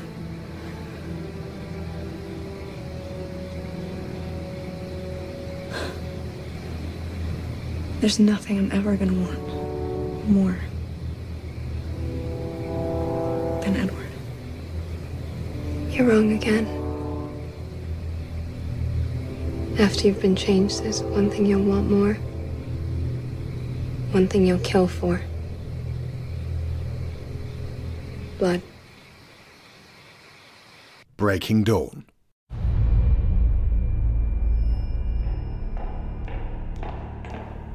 Okay, I'm going to have to describe what's going on because no one's talking in this trailer.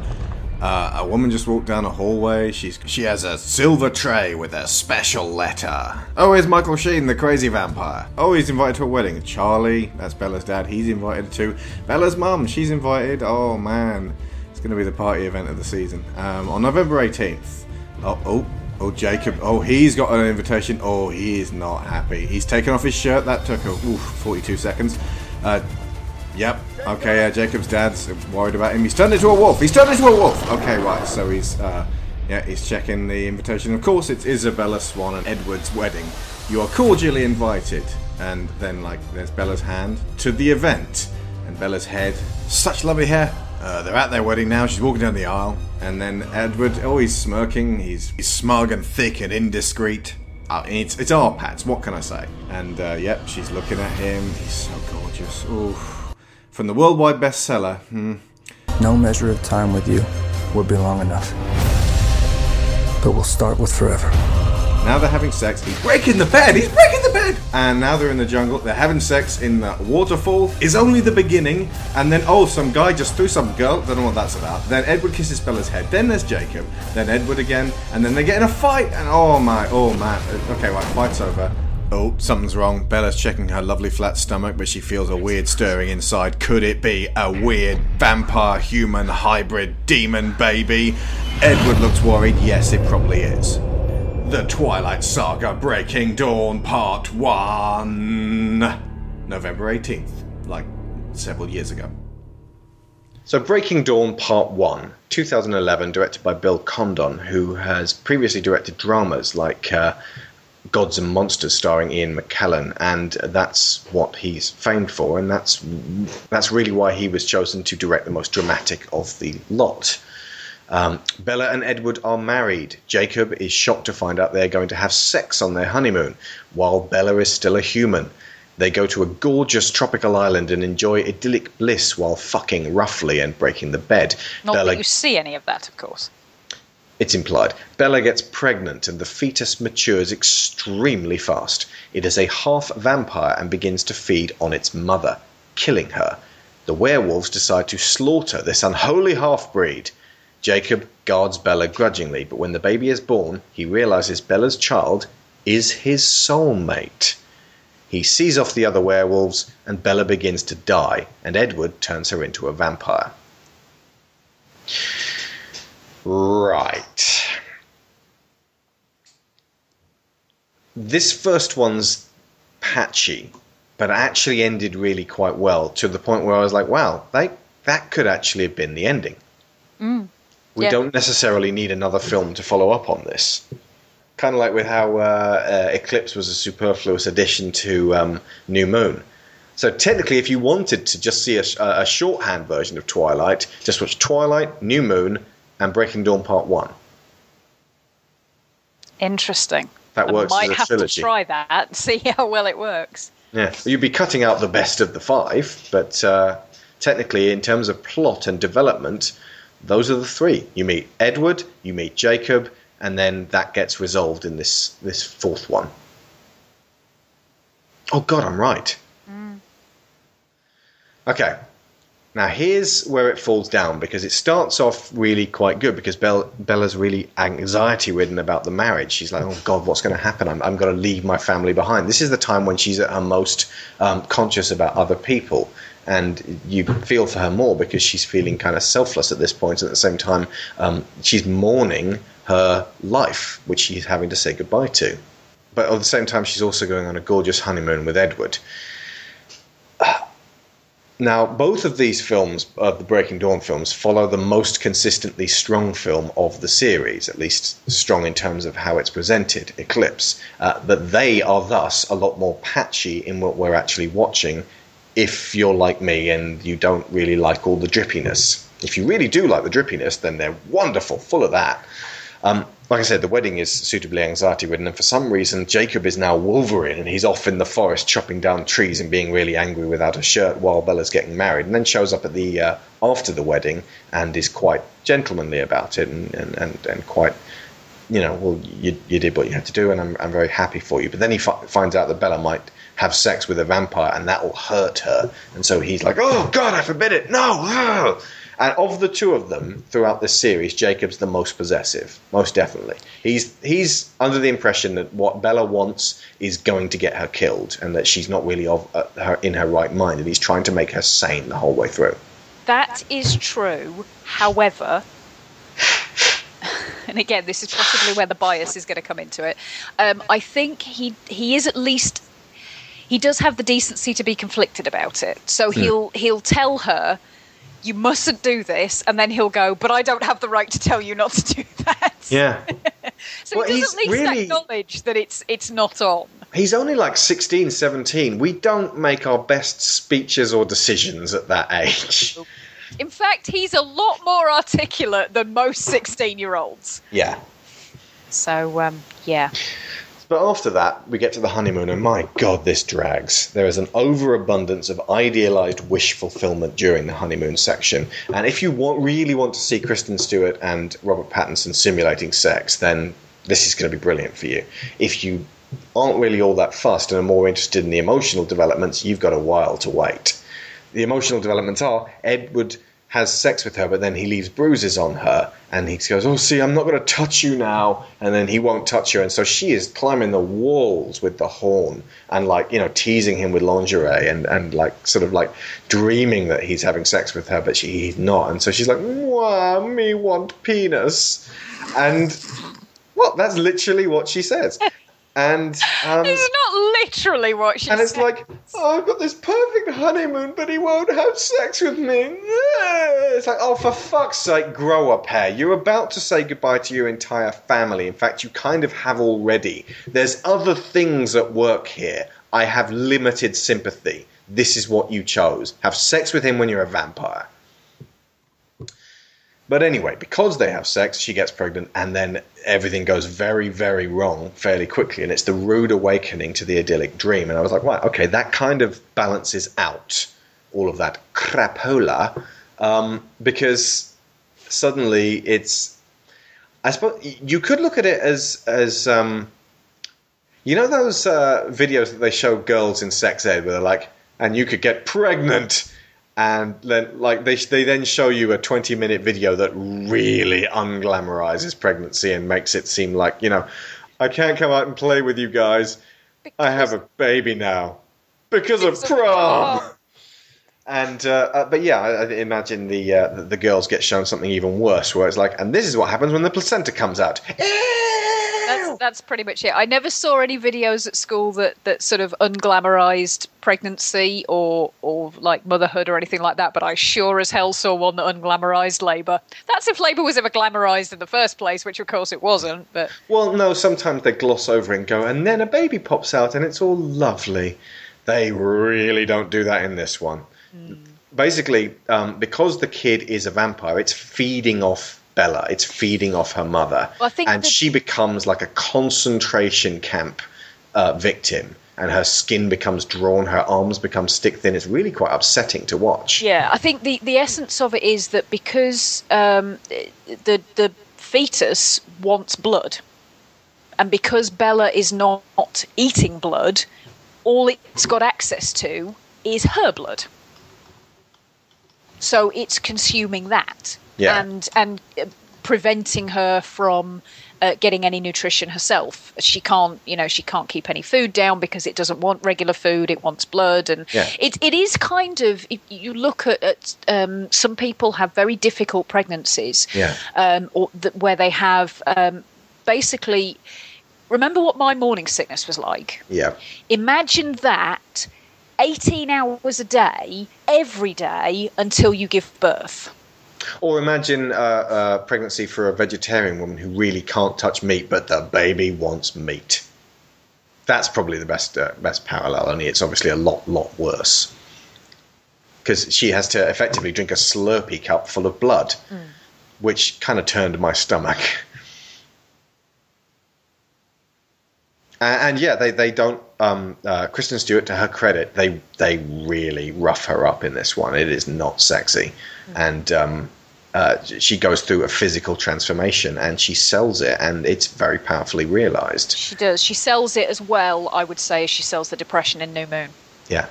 In the meantime, everybody's freaking out about this baby. The werewolves, who were previously allied with the Cullens, are like, what the fuck? Half vampire, half human. No, this thing will just destroy us all because it'll be so hungry and it won't know how to stop, and blah, blah, blah, blah, blah, blah, blah, blah, blah. And they appear to be as scared of it as what the Volturi suspect it will be in film 2, which is an immortal child, which is like a kid who, when it throws a tantrum, can destroy villages. And again, this is unfortunately heavily steeped in the mythos. And the problem is, you can get everything else about it except for she'll give birth to an abomination. Everything else is an analogue for something in real life. What she's going to give birth to doesn't really happen in real life. Not in a sort of, this baby will destroy us all kind of way. Metaphorically, maybe, but not literally. So all the wolves want to kill it. And Jacob originally is very, very stressed out and angry over it, but eventually grudgingly starts to try to protect Bella, while she's still human, I think there's various rules flung up at this point. Like suddenly now that it's convenient, it's like, oh yeah, werewolves can't kill humans. Werewolves are trying to protect humans, despite the fact that throughout mythology, werewolves prey upon humans. So yeah. Well, they're not. Again, they're not werewolves. They're shape animagus shifters. Yeah. Yeah. But I mean, that's fine. Ultimately, I've had a lot of people say Twilight is bad because it doesn't follow the rules of our mythology. Fuck bollocks. Bollocks. Stephenie Meyer absolutely has a right to tweak and twist whatever mythology she wants to, as long as it obeys its own internal logic and it doesn't fall prey to convenience. Sometimes, especially in the fifth film, it falls prey to narrative contrivance. It does, and you have certain things which has to be explained in a sentence or two because you haven't even mentioned them earlier on. Yeah. But bear in mind, even Jo Rowling wrote herself into corners repeatedly throughout the Harry Potter series, where she had, wrote silly things because they were cool to begin with, and then she had to deal with them in a serious context. But yeah, no, there's not. You can write anything about vampires because they don't exist. You don't have to change the rules of things that do exist. And even if they did exist and you change the rules, it doesn't matter. It's fiction. It fits into that story. I don't like or care about the way that vampires are portrayed in this. They seem like a bunch of ponces, and there aren't enough weaknesses to them to really sell the whole vampirism thing, and everything is just too peachy for them. The werewolves thing I kind of like more. And the other thing is, of course, it makes a big deal of Native Americans, which doesn't really get done that much outside of a Western setting. Although they didn't go out of their way to hire First Nation actors. No, although they did find out after a lot of them had been hired, because they looked right for the parts, that they did actually have Native American blood in their families. But I think it wasn't at the top of their priorities list. No, and I mean it's the fact rare that enough. Yeah, that but it's not especially a blockbuster. It's not based on a some kind of hypothetical imaginary tribe. The is it Quileutes? I'm sorry, my pronunciation is abysmal. It is actually based on the real native people who live in that area. So there is that, although apparently that has led to some slight difficulties in that there are now coachloads of tourists wanting to see all the Twilight area, which means that they are basically trekking all over native land, which no permission has been obtained for them to do this. And it's a bit, iffy. It's a lot, to say, yeah. Well, have some goddamn respect. Absolutely. But if you like Twilight, you'll respect the people that it's actually emulating. One would hope so. But part of what that side of the mythology leads on to is one of my favourite bits in this film, and I know it was one of your favourite bits too. Okay, the werewolf thing also involves imprinting on a partner, and there's various humans who live with the werewolves and become their other halves and mates. Yeah, and you get to see a couple of ladies who have actually both fallen for the same guy, and he ended up opting for one of them that he imprinted on. The idea being that he suddenly realised he was her. The word imprint is used as an analogue for soulmate. He realised she was his soulmate, which left the other one kind of out in the cold. But she is a wolf herself, which is pretty awesome. Yeah. Now, the iffy thing develops when, in the book specifically, this was shown in a far more overt light, and it became really quite creepy. There's one of the werewolves creepy on the beach with a little girl looking after her. Turns out he's imprinted on her and she's going to be his wife at some point. And there's no way to write that and not make it seem really fucking creepy. You can't write that without coming off uneasy. And in the film, they don't make too much of a deal out of it. It just seems like a guy with his daughter on the beach, and they seem to be happy enough. And they don't really emphasize it too much. Later on, the whole point of Jacob is, first off, he's fighting for dominance of the control of the wolf pack so that he can stop them from killing the baby, who is named Renesmee, after Bella's mother and Edward's mother, Renee and Esme.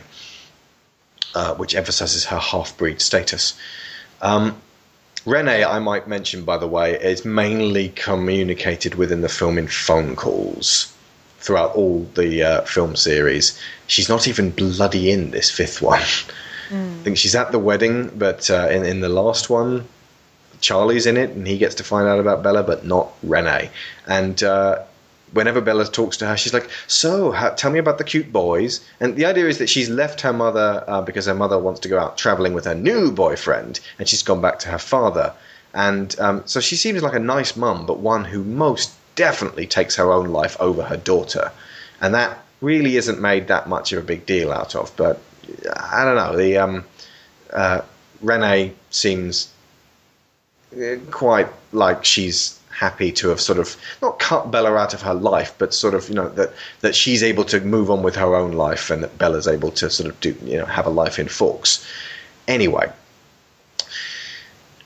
Jacob is very, very unhappy, especially when it seems like Bella's actually really, getting hurt by this child and it's killing her. And he wants the baby to be killed, and he wants the baby to be removed from her so that she has a vague chance of survival. So it becomes this kind of life or death situation where Bella is insisting, no, I want to have this child. Now, I can really relate to feeling powerless next to the awesome power, next to the awesome presence of a mother who wants things exactly how she wants them in a birth scenario. So I was feeling for Jacob at this point. This immense sense of worry for the woman you love and not being able to help her. All he can really do is try to deal with the other werewolves. So when it seems like Bella's died, Jacob goes off in anguish, but when he comes back in, he sees the baby being cradled by Rosalie, Edward's sister figure. And immediately, and again, you can't write this in the book without it coming off as creepy, he sees his future wife and he's like, oh God, that is the baby I want to fuck. But that's not quite how it comes across in the book. Excuse me, may I finish? Yes, you may. Because that really needs to be finished. That's not how it comes across when it's in the film. That's not how it's written in the book, obviously, but that's how it comes across if you see it written on paper or if someone else tells you about it. What he sees is flashes of the future and really wanting to protect and look after this child and be there for her and not let her come to any harm. And it's weird to say that there isn't any real lust involved in it at all. It's more about just making sure that she's happy, which comes off as really sweet and really altruistic and really touching and, tapping into some of the best aspects of humanity, back down to a primal level where you would die for somebody else. You would die to protect them. That is how we managed to stay together on the food chain and evolve to become who we were. That's a very basic human and indeed a mammalian impulse. And so it's actually really well handled. And this was a part I was dreading. Yeah, I was too, particularly because the way it came across to me a little bit in the book, and I don't know whether this is intentional or whether it's just the way that I interpreted it, but it was kind of like the reason that Jacob has been drawn to Bella all this time is because she had an egg that was going to become the woman that he would imprint on. And he had a boner for this egg. Basically, yes. And that, to me, just seemed it a little not bit a bit wrong. creepy. That's just a little bit wrong. But yeah, the way it was put across, I mean, he sees her and he locks eyes with this child who 5 minutes ago he's been all for tearing to pieces because it's killed Bella. I think that's it, basically. It's the turnaround. If he'd been sort of like, I can't wait for Bella's baby to be born, I can't wait to be its fun uncle, and then suddenly wants to shag it, you can't come back from that. No, not really. You're in we can't put this movie out territory then. You are. But it's the fact that it's like, you killed Bella, I will never be able to look you in the... Oh. moments. Well, this is the thing, and there's no words. He sees her, and he just sinks to his realised it's an epiphany. Yeah, absolutely. And do you know what? And I know we kept saying we must not keep comparing it to Harry Potter, but do you know what it made me think of? What? Snape. Yeah. That he loved Bella so much that it's almost like all of his protective feelings towards Bella, who he now knows he can no longer have in any way, shape or form, shift to Renesmee. And for that moment, and he does actually, when he tries to explain himself later on, it does come across that his urges towards her are almost entirely almost paternal. It's that protectiveness that you want to look after this child and make sure that nothing ever harms her. And then when the time is right, well, yeah. So that does.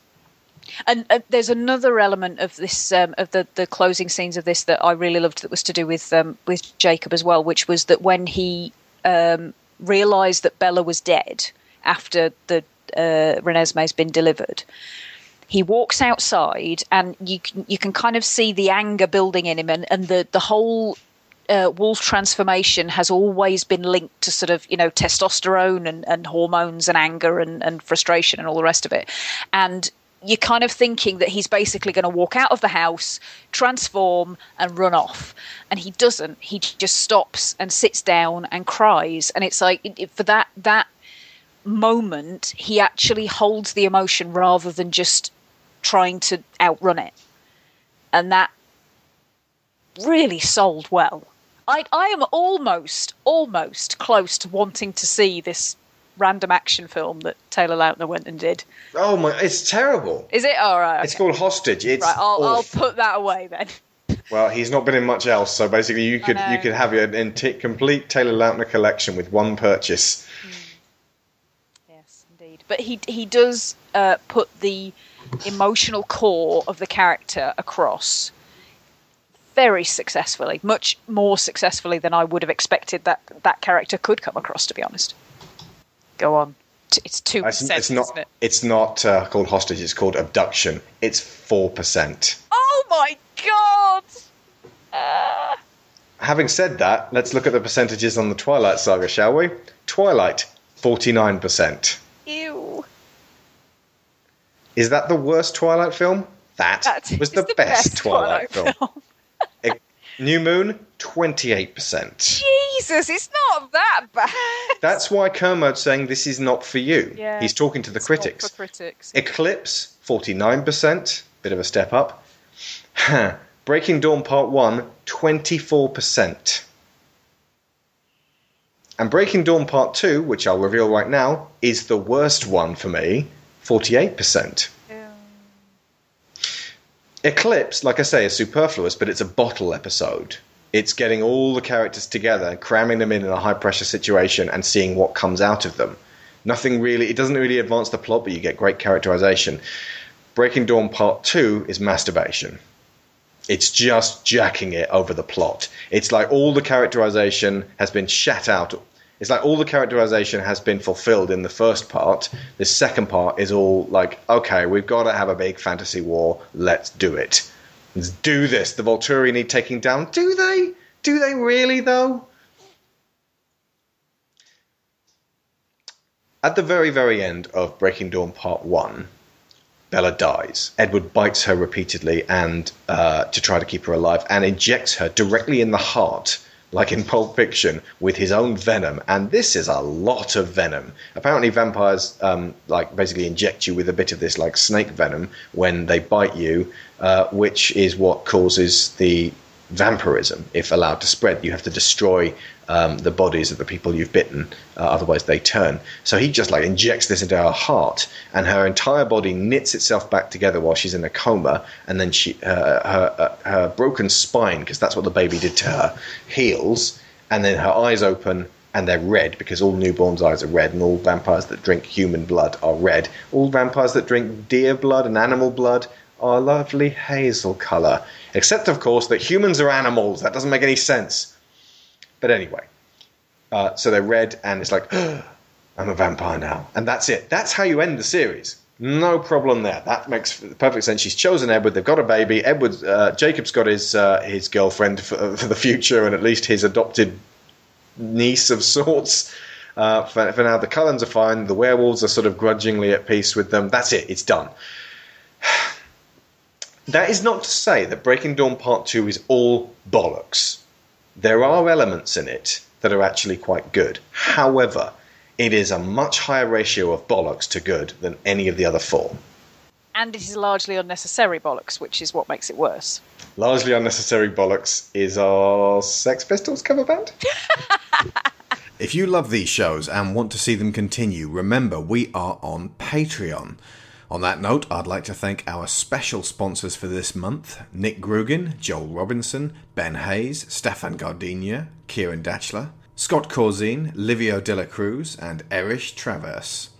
And an extra special thanks to Erich, who donated very generously in a way that allowed 2 new Blue Yeti mics to be purchased for the new Century Audio Drama podcast. It will now sound even better thanks to Erich. And to everyone else who supports these shows either through Patreon or PayPal, or just spreading it around through social media, a huge thank you. If you haven't yet listened to the Secret Rooms podcast, go subscribe right now. It's bloody excellent. New episodes out every Wednesday, previews through the Patreon. He smiled broadly, revealing all 3 of his teeth and waggling his eyebrows. We talked some more about a local beast named the Green Monster, but he seemed of only passing familiarity, admitting to having never seen it himself either, describing it with increasingly ludicrous body details. Head of an ox, legs of a ram, body of a great big frog, green and scaly all over and hung all about with swamp grass, with a back all ridged with poisonous spines. It makes a whistling noise you should listen out for, and if you pass by a certain nearby bridge on a Sunday without crossing yourself, it leaps out at you and gobbles your soul right down like a ham. Well, thank the good Lord it's a Thursday, and we'll be long gone from here by then. No offense intended, sir, but this sounds like the most monster-infested town I've ever encountered. And I am a professional monster hunter. Oh, I'll bet there are places far stranger than this out there, young lady. These redcaps, wisps, and ghouls have been sleeping in their hollows for centuries and longer, emerging once in a while to frighten the bejesus out of unsuspecting twerps like Colby. But now they're awake, and I don't think they'll be too happy to go back to bed again. Something about the conviction in his voice and the sudden solemnity of his eyes as he surveyed the 4 of us took me aback here. He wasn't trying to scare or entertain 4 strangers anymore. Then, quick as a whip, he was back to talking about a lasting feud between him and the local fishmonger, and it appeared our show was over. We left Clendenin behind and made camp by the roadside that evening, the caravans in a circle, the stars wheeling overhead, and a group of lookouts standing watchful all through the night.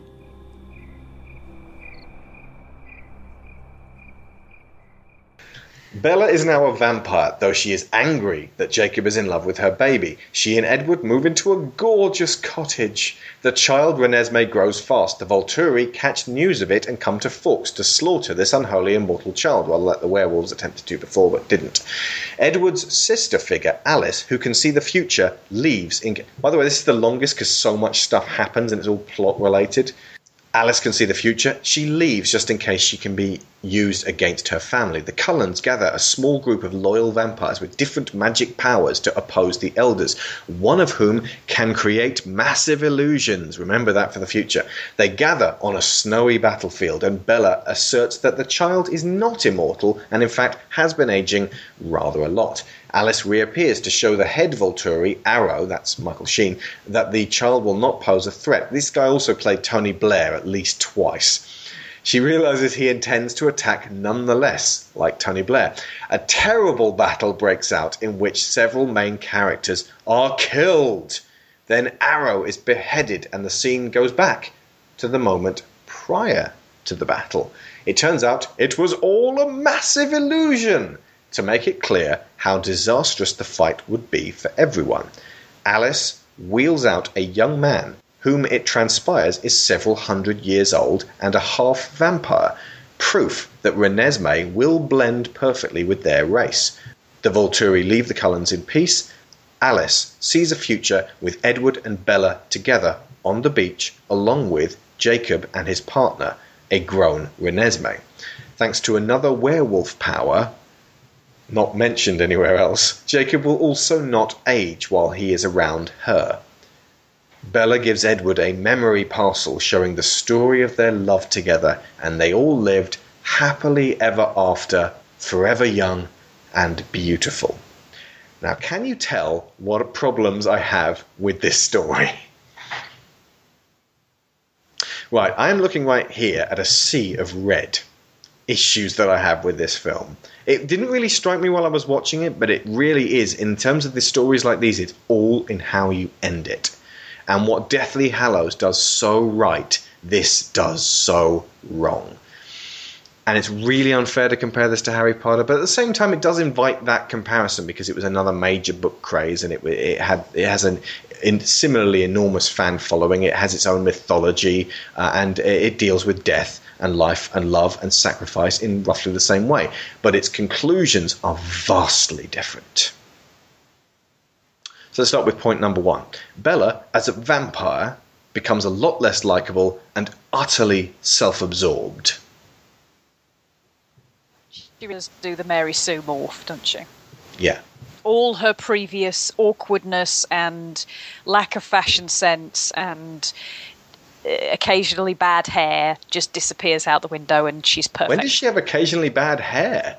When she's pregnant, her hair looks pretty bad. I suppose so, yeah. She looks like a friggin' supermodel at this point. She is like... Because that's the thing. Vampires are like naturally hot. That's their thing. They look pale and striking, but they're also beautiful.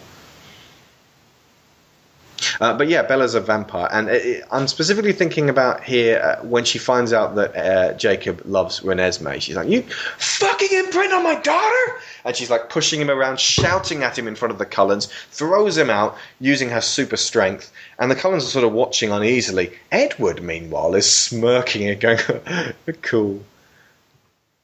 He's such a dick in this. He really is. He is a total fucking dick in this. Dick in this. He becomes a smirking, favoured son of an extremely rich, reclusive cult. He has no responsibilities or worries now. Before Bella was a vampire, he was worried about her, and that made him very grave all the time. Now she's a vampire and can't be hurt, and she's actually a bit stronger than him. And he's like, you gotta not hurt me now. He's like, oh yeah, life's good, alright, everything's peachy, he should transfer that worry to his daughter, Renesmee. He should be like, we've got to protect her. His paternal instinct should kick in at this point, and he should become a man. Not that you have to have a child to become a man, but he's a fucking boy. And like I said, the richness thing really does show through. Like they retire to this cottage and it's gorgeous. And you realise, oh, hey, hang on. Edward doesn't have to work. Edward doesn't have to do anything. Edward doesn't have any responsibilities at all. Like I said, he's just a rich Lothario, the son of a rich man. He inherited this fucking wealth. He doesn't do anything. He is a perpetual student because they say this early on because they keep moving from town to town to town. If they start off fairly young, telling people that they are 16, 17, 18, then they can stay there a lot longer, which means that he spends a lot of time in school and in college and, just... He occasionally implies indulged. He occasionally implies in the first few movies that things are not fantastic or peachy, being immortal and you're quite lonely and reclusive. But no, you can do what you want. You got the wealth, Hang on. Now, I'm not saying all rich people don't have problems. Of course they do. But I, like Sharon, I kind of have limited sympathy for people who go, oh, it's terrible at the top, and at the same time just sort of mooch about in their gorgeous houses and can't be hurt in any way. Specifically rich vampires. And then, interestingly, you have the idea that these immensely rich people are in some way parasitic. Yeah. Is that theory explored to any great depth in this? No. No, of course it's not. Because these are the guys you want to be. They're celebrities, basically. There is nothing that Stephenie Meyer likes more than the idea of being part of a rich, culty family. That's not to say that Mormons are a cult. The one person I did feel a stab of pity for is Charlie, Bella's father, because he gets told by Jacob, who strips off and turns into a wolf in front of him to kind of make his point. Bella's involved in some shit now, and she's not really supposed to see you, but I'll take you to her. And his daughter's married into this new family, and now suddenly has decided she can't see him ever again, which is devastating to a father.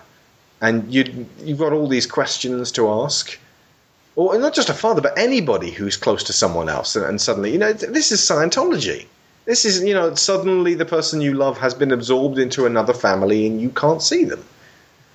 So, and Bella's sort of, this is awkward. It's like, I can't really tell you the answer to this question you're asking because the Volturi will kill you. But yeah, she doesn't act like she really cares all that much at this point. It should be tearing her apart. Also, in a really poor move in terms of effects, they really need to make it clear that the child, Renesmee, is the same person that she's going to grow up to be when we see her in a few minutes' time as the sort of 6-year-old, 7-year-old Renesmee. So they very unwisely, to my mind, take the face of this 6-year-old, age it down and paste it on the baby using CG, and it looks like a fucking commercial. You know when they make babies dance in commercials and it looks creepy and it's that uncanny valley shit and your mind goes, no, this is wrong. If they're just trying to sell you a product, you could probably stand it for 30 seconds or so and go, ugh, never want to see that again. But if it's in a film, it boots you, Sparta style, out of the film. You're like, why did they do that? Why didn't they just get a child who's 6, a child who's 4, related to that same child, so there's a physical resemblance, and then a baby? She doesn't have to look like that. She doesn't have to the degree where it kicks you out of the movie. And anybody who said, I don't have a problem with this, good. I'm glad that it worked for someone, but not for me. It's really creepy. It is. It made me feel a bit queasy. Yeah. It's like I said before, like putting dog eyes on a human or human eyes on a dog. They do that too with the werewolves. There is quite a lot of uncanny valley in the Twilight films. All those obscenely realistic dolls. Yeah. So, what the heck, no, bro? Don't use that tone. Oh, he's such a sweet. I'm gonna tell everyone that y'all were never at SeaWorld. Yeah, that's right. You guys. Because I was doing crunches. Teen Wolf, Lestat, just chill. Chill. He's a meanie. He just hurt my feelings. Also, he hurt my skin. And he gets poor grades. Okay, so then it gets on to the meat of the film, and the Volturi are coming, so the Cullens have to get some backup. And they basically do X-Men 3 The Last Stand. They call all the mutants from around the world, bring them in, and they've all got mutant powers, and they sort of train at the ranch, and it's like, right, look what I can do. I can do this. I can make, illusions happen. And look at this. I can do electric. And look at this. I can climb walls. And they're all kind of useful, but they seem incongruous. Not so much. I mean, we've seen that these vampires have powers, but I'm not sure why they need these powers. Really.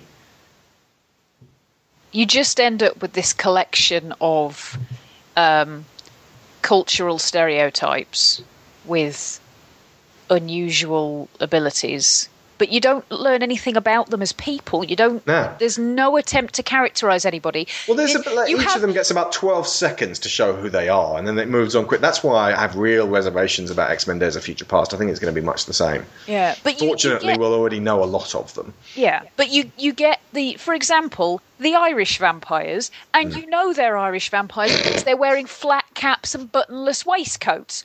What century did you acquire these Irish vampires from, exactly? And there's one of the vampires is basically Gambit. Yes, he is. And he would have been a better Gambit than flipping Taylor Kitsch. Taylor Kitsch, yeah, he would have. He's played by Lee Pace, who is Thranduil in The Hobbit. So yeah, anyway, but unfortunately they're also up against the Volturi, who are a bunch of ponces, inadequate antagonists who weaken the protagonist with their lack of substance. And when they all turn up on the battlefield, it actually seems really like a small version of all of those battle sequences you get in every fantasy movie, specifically the last one of every fantasy movie. You know, it's smaller than the big fight in X-Men 3, which feels really small and crappy compared with stuff like the Avengers now that we have, and compared with Lord of the Rings, which happened ages ago. You like, if you're going to do a battle like that, what they did in I hate to keep bringing it up with Harry Potter, but there was a sense of real impending fear and doom for this one. Like, these are children up against Nazi war criminals who have no compunction with killing all of them. But with this, it's like the Brotherhood of Evil Mutants versus the X-Men. And so when the battle actually happens, and like all of this fighting and jumping all over the place takes place, and there's this, the Avatar is one of them. One of the good vampires he can waterbend, he can firebend, he can earthbend, and I think he can airbend. And for some reason, the guy who played Sokka doesn't go, "Are you the Avatar?" Jackson Rathbone, yes, this is your moment. Yeah, but like he comes in like the middle of the fight after several characters have been horribly killed suddenly. Like the first one was Carlisle, and you went at that point. I'd forgotten. Yeah. That it was a fake out. He sort of leaps in and gets his head knocked off by Michael Sheen. But the way it's directed, it's just so, like, it's not gleeful, it's just like boring action, and it just occurs over a long period of like jumping all over the place, and then like the Avatar starts like tearing apart the earth halfway through. That's the guy you lead with. That's the guy you throw everyone off their feet with to begin with. There's no tactics in this thing. They'll just charge at each other. But then, I mean, I think the reason that I gasped when Carlisle got his head ripped off was that his race towards the Volturi was in defence of Alice. Alice has been grabbed by them at this point, and I actually really got emotionally kind of connected with this, because it's like you've got Edward is now a new father, and that role is reflected in the fact that Carlisle is racing into danger to protect Alice, who is effectively his daughter. Yeah. But like I said, it happens so quickly, like, huh? And there's no music attached to it. There's no emotion attached to it. They just and move on. But it's I understand it's intentionally so, but it's just like horrible violence. It's not. It's stylized, so it's supposed to look super badass, but at the same time, it's empty and full of nothing. Yeah. And then when it zips back to none of that actually happened, you're like, yeah. So that doesn't change the fact that you've just sat through a boring ass 6-minute fight scene. Absolutely. But then, although I did react to Carlisle's death, then when the same thing happens to Jasper within a couple of minutes, I still didn't remember that it was a fake out from the book, but I went, hang on a minute, something's not right here. Well, I was just desensitized at that point. Yeah. It's well handled from the point of view that Arrow can tell people's thoughts in the same way that Edward can read Bella's thoughts, and Arrow, when he holds... No. Edward can't read Bella's thoughts. Sorry. Edward can read everyone but Bella's thoughts. Bella is a shield, and she uses her shield powers in this fight. And as such, again, there's a similarity to Harry Potter in the book. During the final battle in Hogwarts, and Harry actually gets involved, he's throwing out shield charms to protect people. That's what he wants to do. He's not being aggressive with it. And there is something about Bella not being violent and aggressive, even when her daughter is threatened, that's somehow elemental. But when it really comes down to it, it's just war is terrible and it will kill us all and nothing good will come of it. And Alice shows the man who was going to attack no matter what the consequences, which, fair enough, it's just a feeble battle in and of itself. But we're at the end of the film nearly, and almost nothing happens. It's all just preparation for the Volturi, and you get to meet Dakota Fanning's brother, played by Cameron Bright. Who was he was in X-Men 3 as well, actually. He was Leech, the one who takes away everyone's powers. Was he? Yeah. Oh, He got saved by Kitty Pryde. Yeah. during that awful "I'm the Juggernaut, bitch" sequence. We're going to talk about X-Men fairly soon. So let's just sweep all of that battle shit to one side, because really this whole film leads up to a battle that really didn't actually need to happen at all. The note it ends on, we get to see Jacob with Renesmee, and we get to see Edward with Bella, and that's what Alice sees in the future, and that is their future, and it's wonderful, and it's idyllic, and it's glossy, because the vastly increased metabolic rate that Renesmee is growing, she will reach maturity within 7 years and be like a fully grown 21-year-old girl, and then stick that way for hundreds and hundreds of years. Well, how remarkably convenient. That is convenient, isn't it? Because you'd think that there'd be something vaguely organic about it, and then she'd just age really, really slowly. But no, she just stops at the point where she's the most pretty, and it's the most appropriate to be fucked. Yeah. Also, Jacob's not aging isn't actually to do with him being around Renesmee. It's to do with the healing abilities that the wolves have. As long as he phases regularly, all his cells will heal while he's in wolf form, so he doesn't actually get any older. So basically, the wolves, when they're around vampires, but the Jacob's family don't turn into wolves unless there are vampires near them. But when they do turn into wolves, they can heal like Wolverine, and they can not age like Wolverine then. They can then, at some point, choose to stop turning into a wolf if they want to age normally. Apparently. If Stephenie Meyer isn't a massive fan of X-Men, I'll be extremely surprised. And that's probably why I liked a lot of elements of these films, because they sort of resonated with my teenage version of me that read comics. And I think probably as a teenager, I'd probably have liked these films a bit more. But anyway, and this really ties in with Harry Potter now, and I've got to use it as a comparison because it draws the opposite conclusions. The note it ends on is one of being able to live forever in pure bliss. This is a deeply troubling mentality to close out on, as though all the hardship was just a rocky road up the ziggurat to heaven, and from now on, everything's peachy forever. That's not how life works. There's a really quite powerful dream sequence at the beginning of the second movie, New Moon, where Bella sees Edward across a lovely meadow, and she goes to meet him, and then she sees her grandma across the meadow, and then she goes to meet her grandma, and it turns out it's her, an extremely old version of Bella, which shows that Bella is terrified of growing old. And she says herself in this film, I was born to be a vampire. There's a lot of destiny, there's a lot of soulmates, there's a lot of this, it is written, there's a lot of, was meant to be. Joe Rowling believes you make your own destiny. I personally subscribe to the idea that there's, it's mostly you make your own, but there are a few things that you can sort of nudge in the same direction that kind of, it's difficult to say, really. Certain events seem unavoidable at times. Anchor points in the river of time. There you go. It's a nice non-poncy way of putting it. But it doesn't really matter what I feel about it. Or how this clashes with my sensibilities. What worries me is this is not a model for life at all. Forever young and beautiful is not something to put into people's heads as a perfect ideal to reach for. At the end of Harry Potter, the fundamental difference between Harry and Tom, and the fundamental difference in the Star Wars saga between Yoda and the Emperor, is one accepts death, understands it, goes to meet it, ultimately overcomes it by accepting that someday you are going to die, that getting old is part of life, and that while we shouldn't necessarily invite it, being terrified of it to the point where we actually want to block it out, or in Voldemort and the Emperor's case, put it off altogether. That's how Twilight ends.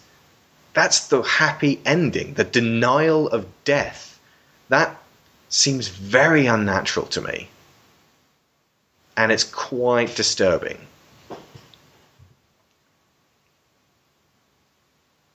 Even if you are lucky enough to find the one you love, growing old with them should not be something you fear. Apparently they actually did shoot a sequence where Bella opted to go with Jacob, and they grew old together, and apparently it was laughable. Why is that laughable? That's what every one of us has to do. No one lives forever. The problem is, everything else in these films actually has an analog, apart from the whole immortal child thing. When it doesn't get too involved in the mythology of it, has an analog for a real-life situation, and sometimes having to choose between someone who really feels deep down right for you and someone who might seem to be better for you in possibly the short term, or maybe has your best interests at heart, but that you really feel drawn to this one person. I can get with that. But at the end, it would appear the fantasy and the mythology gets in the way of the actual analogous relevance to real life. It also pushes the soulmate agenda, which forces perfection on the life and love plan of girls in particular. It's already tough enough to find a partner, to hold down a partner, to force that girl to want to find someone who makes them feel like Edward makes Bella feel. At this point, we're getting a little bit close to 50 Shades territory. It almost seems like the end of this was actually supposed to be Edward dies for Bella, and she realizes she was in love with Jacob the whole time, but not that he's a second choice, but that she really would have gone with him anyway, whether Edward had died at all or not. That, if nothing else, would have actually characterized Edward as someone actually genuinely willing to sacrifice himself, maybe sacrifice himself for his daughter. And that's not me saying, I wanted the film to end like this. It's me saying the way the film does end is genuinely troubling. There is a lot of sweetness in the film. There are good, solid values in the series throughout. And ultimately, it's very difficult to argue with the idea that family is worth sacrificing everything for, and being with the people that you love. And also the idea of inherited family and absorbed family and friends that become your family. That's a wonderful idea, and it's definitely runs parallel with Harry Potter as well. But the desperate preservation of life, youth, and beauty is transparently preying upon a very deeply rooted yet shallow human fear that needs to be confronted and accepted with our stories, not ignored and distracted from with the fantasy.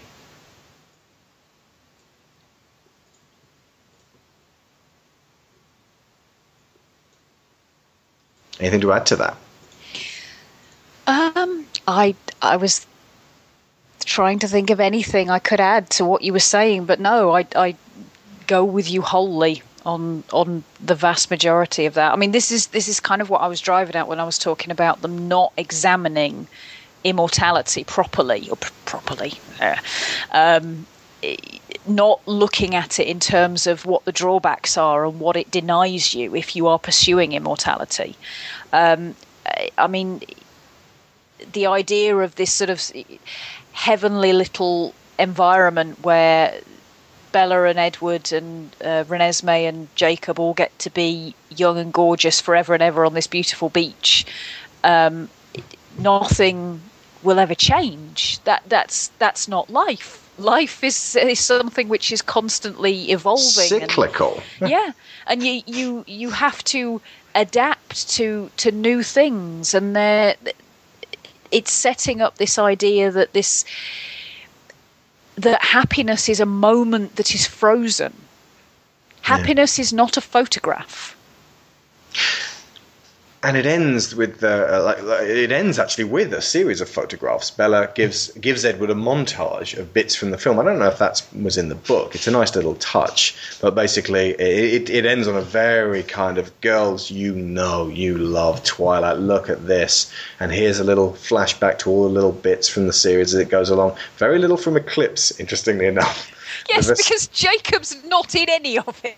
Yeah. It's because why would you show your husband that? And yeah, she shows him how much she loves him, and she goes, there's no one in the world that loves as much as I love you. And he says, no, there's one more, which is basically, have you ever sat on a train and seen two people gazing at each other? I love you more. I would forgive men, specifically, or women who are not of that disposition, for projectile vomiting at the screen at that stage. I just felt like Blackadder at that point. Oh, get out, you nauseating adolescents! And they're stuck like that forever. If that's basically how their love is, they're going to be going, I love you most. I love you more than most. That is something you do when you're young and super, like, hormonally driven and, like, you know, you really love someone so fucking much. But you have to get over that, basically, because you can't feel that intense all the time. You never get anything done. And that's the thing, the Cullens don't. They just sort of lounge about the place forever. Do you know, by the way, the evolutionary theory behind that kind of love? What? That basically it has evolved because it's the only thing strong enough to keep two parents together long enough to raise their child to about 4 or 5 years old, which is the age at which the man goes, oh, fuck this. Well, this is the thing. The age at which a child could feasibly survive without the constant input of its parents. That is how long romantic love is supposed to keep you together until your kid is about 4 or 5. That's awful. So did cavemen speak with W's instead of L's? I love you more. I drag you by the hair. Or we evolved slightly beyond that now. Well, yeah, I mean, evolutionary theory does rather fall down once you put it up against cultural context and all the rest of it, but there it is. Also, the thing about Bella being able to put these memories into Edward's head, that's all to do with her control over her shield ability. Mm-hmm. That basically the reason he's never been able to read her thoughts is because she has this innate shield ability. In learning to project that shield beyond her own body, she also learns to contract it so she can actually bring it back far enough so Edward can read her thoughts. And that's what she's showing him. Maybe that is in the book then. That actually stands to reason. But ultimately, while I do have a problem with this, it may actually play in quite well with the belief systems of people who believe that you go to heaven and you live there forever and ever and ever and ever and ever and ever and ever and ever. And that's fine. And in which case, this is the ending for you, because that is where she metaphorically goes. I personally subscribe to the idea of cycles, if anything, just going round and round and round. But mainly because that's what everything that we observe on Earth and in the cosmos seems to subscribe to, the idea of cycles. So, really, I suppose ultimately there are going to be plenty, thousands, millions of people who love this ending. And that's fair enough. But it is the complete antithesis of the ending of Harry Potter, in which the whole point is that they have aged and they are watching the next generation go on. And Joe specifically says that the brave thing is not dying. The brave thing is actually rebuilding after this trauma and being able to come back from the war and actually have a life from that and moving forwards. And that's all about experiencing real life and not wallowing in fantasy. Yeah. There's no real loss. The battle in which people die is entirely imagined. Yep. I mean, you know that they would sacrifice themselves for each other. Yeah, but they only ever have to do it in theory. Yeah. That's not to say it's actually quite refreshing that nobody dies. Because usually there's, like specifically in Harry Potter, it actually became like clockwork at the end of every book. So after 3, someone dies.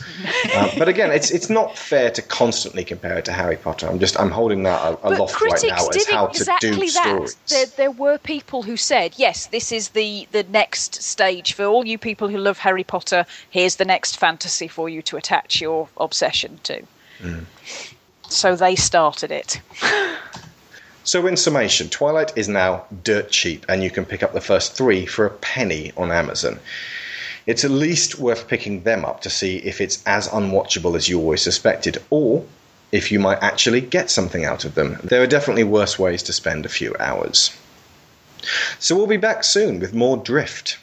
Until then, I've been Alex Shaw. I've been Sharon Shaw. And Neural Handshake complete.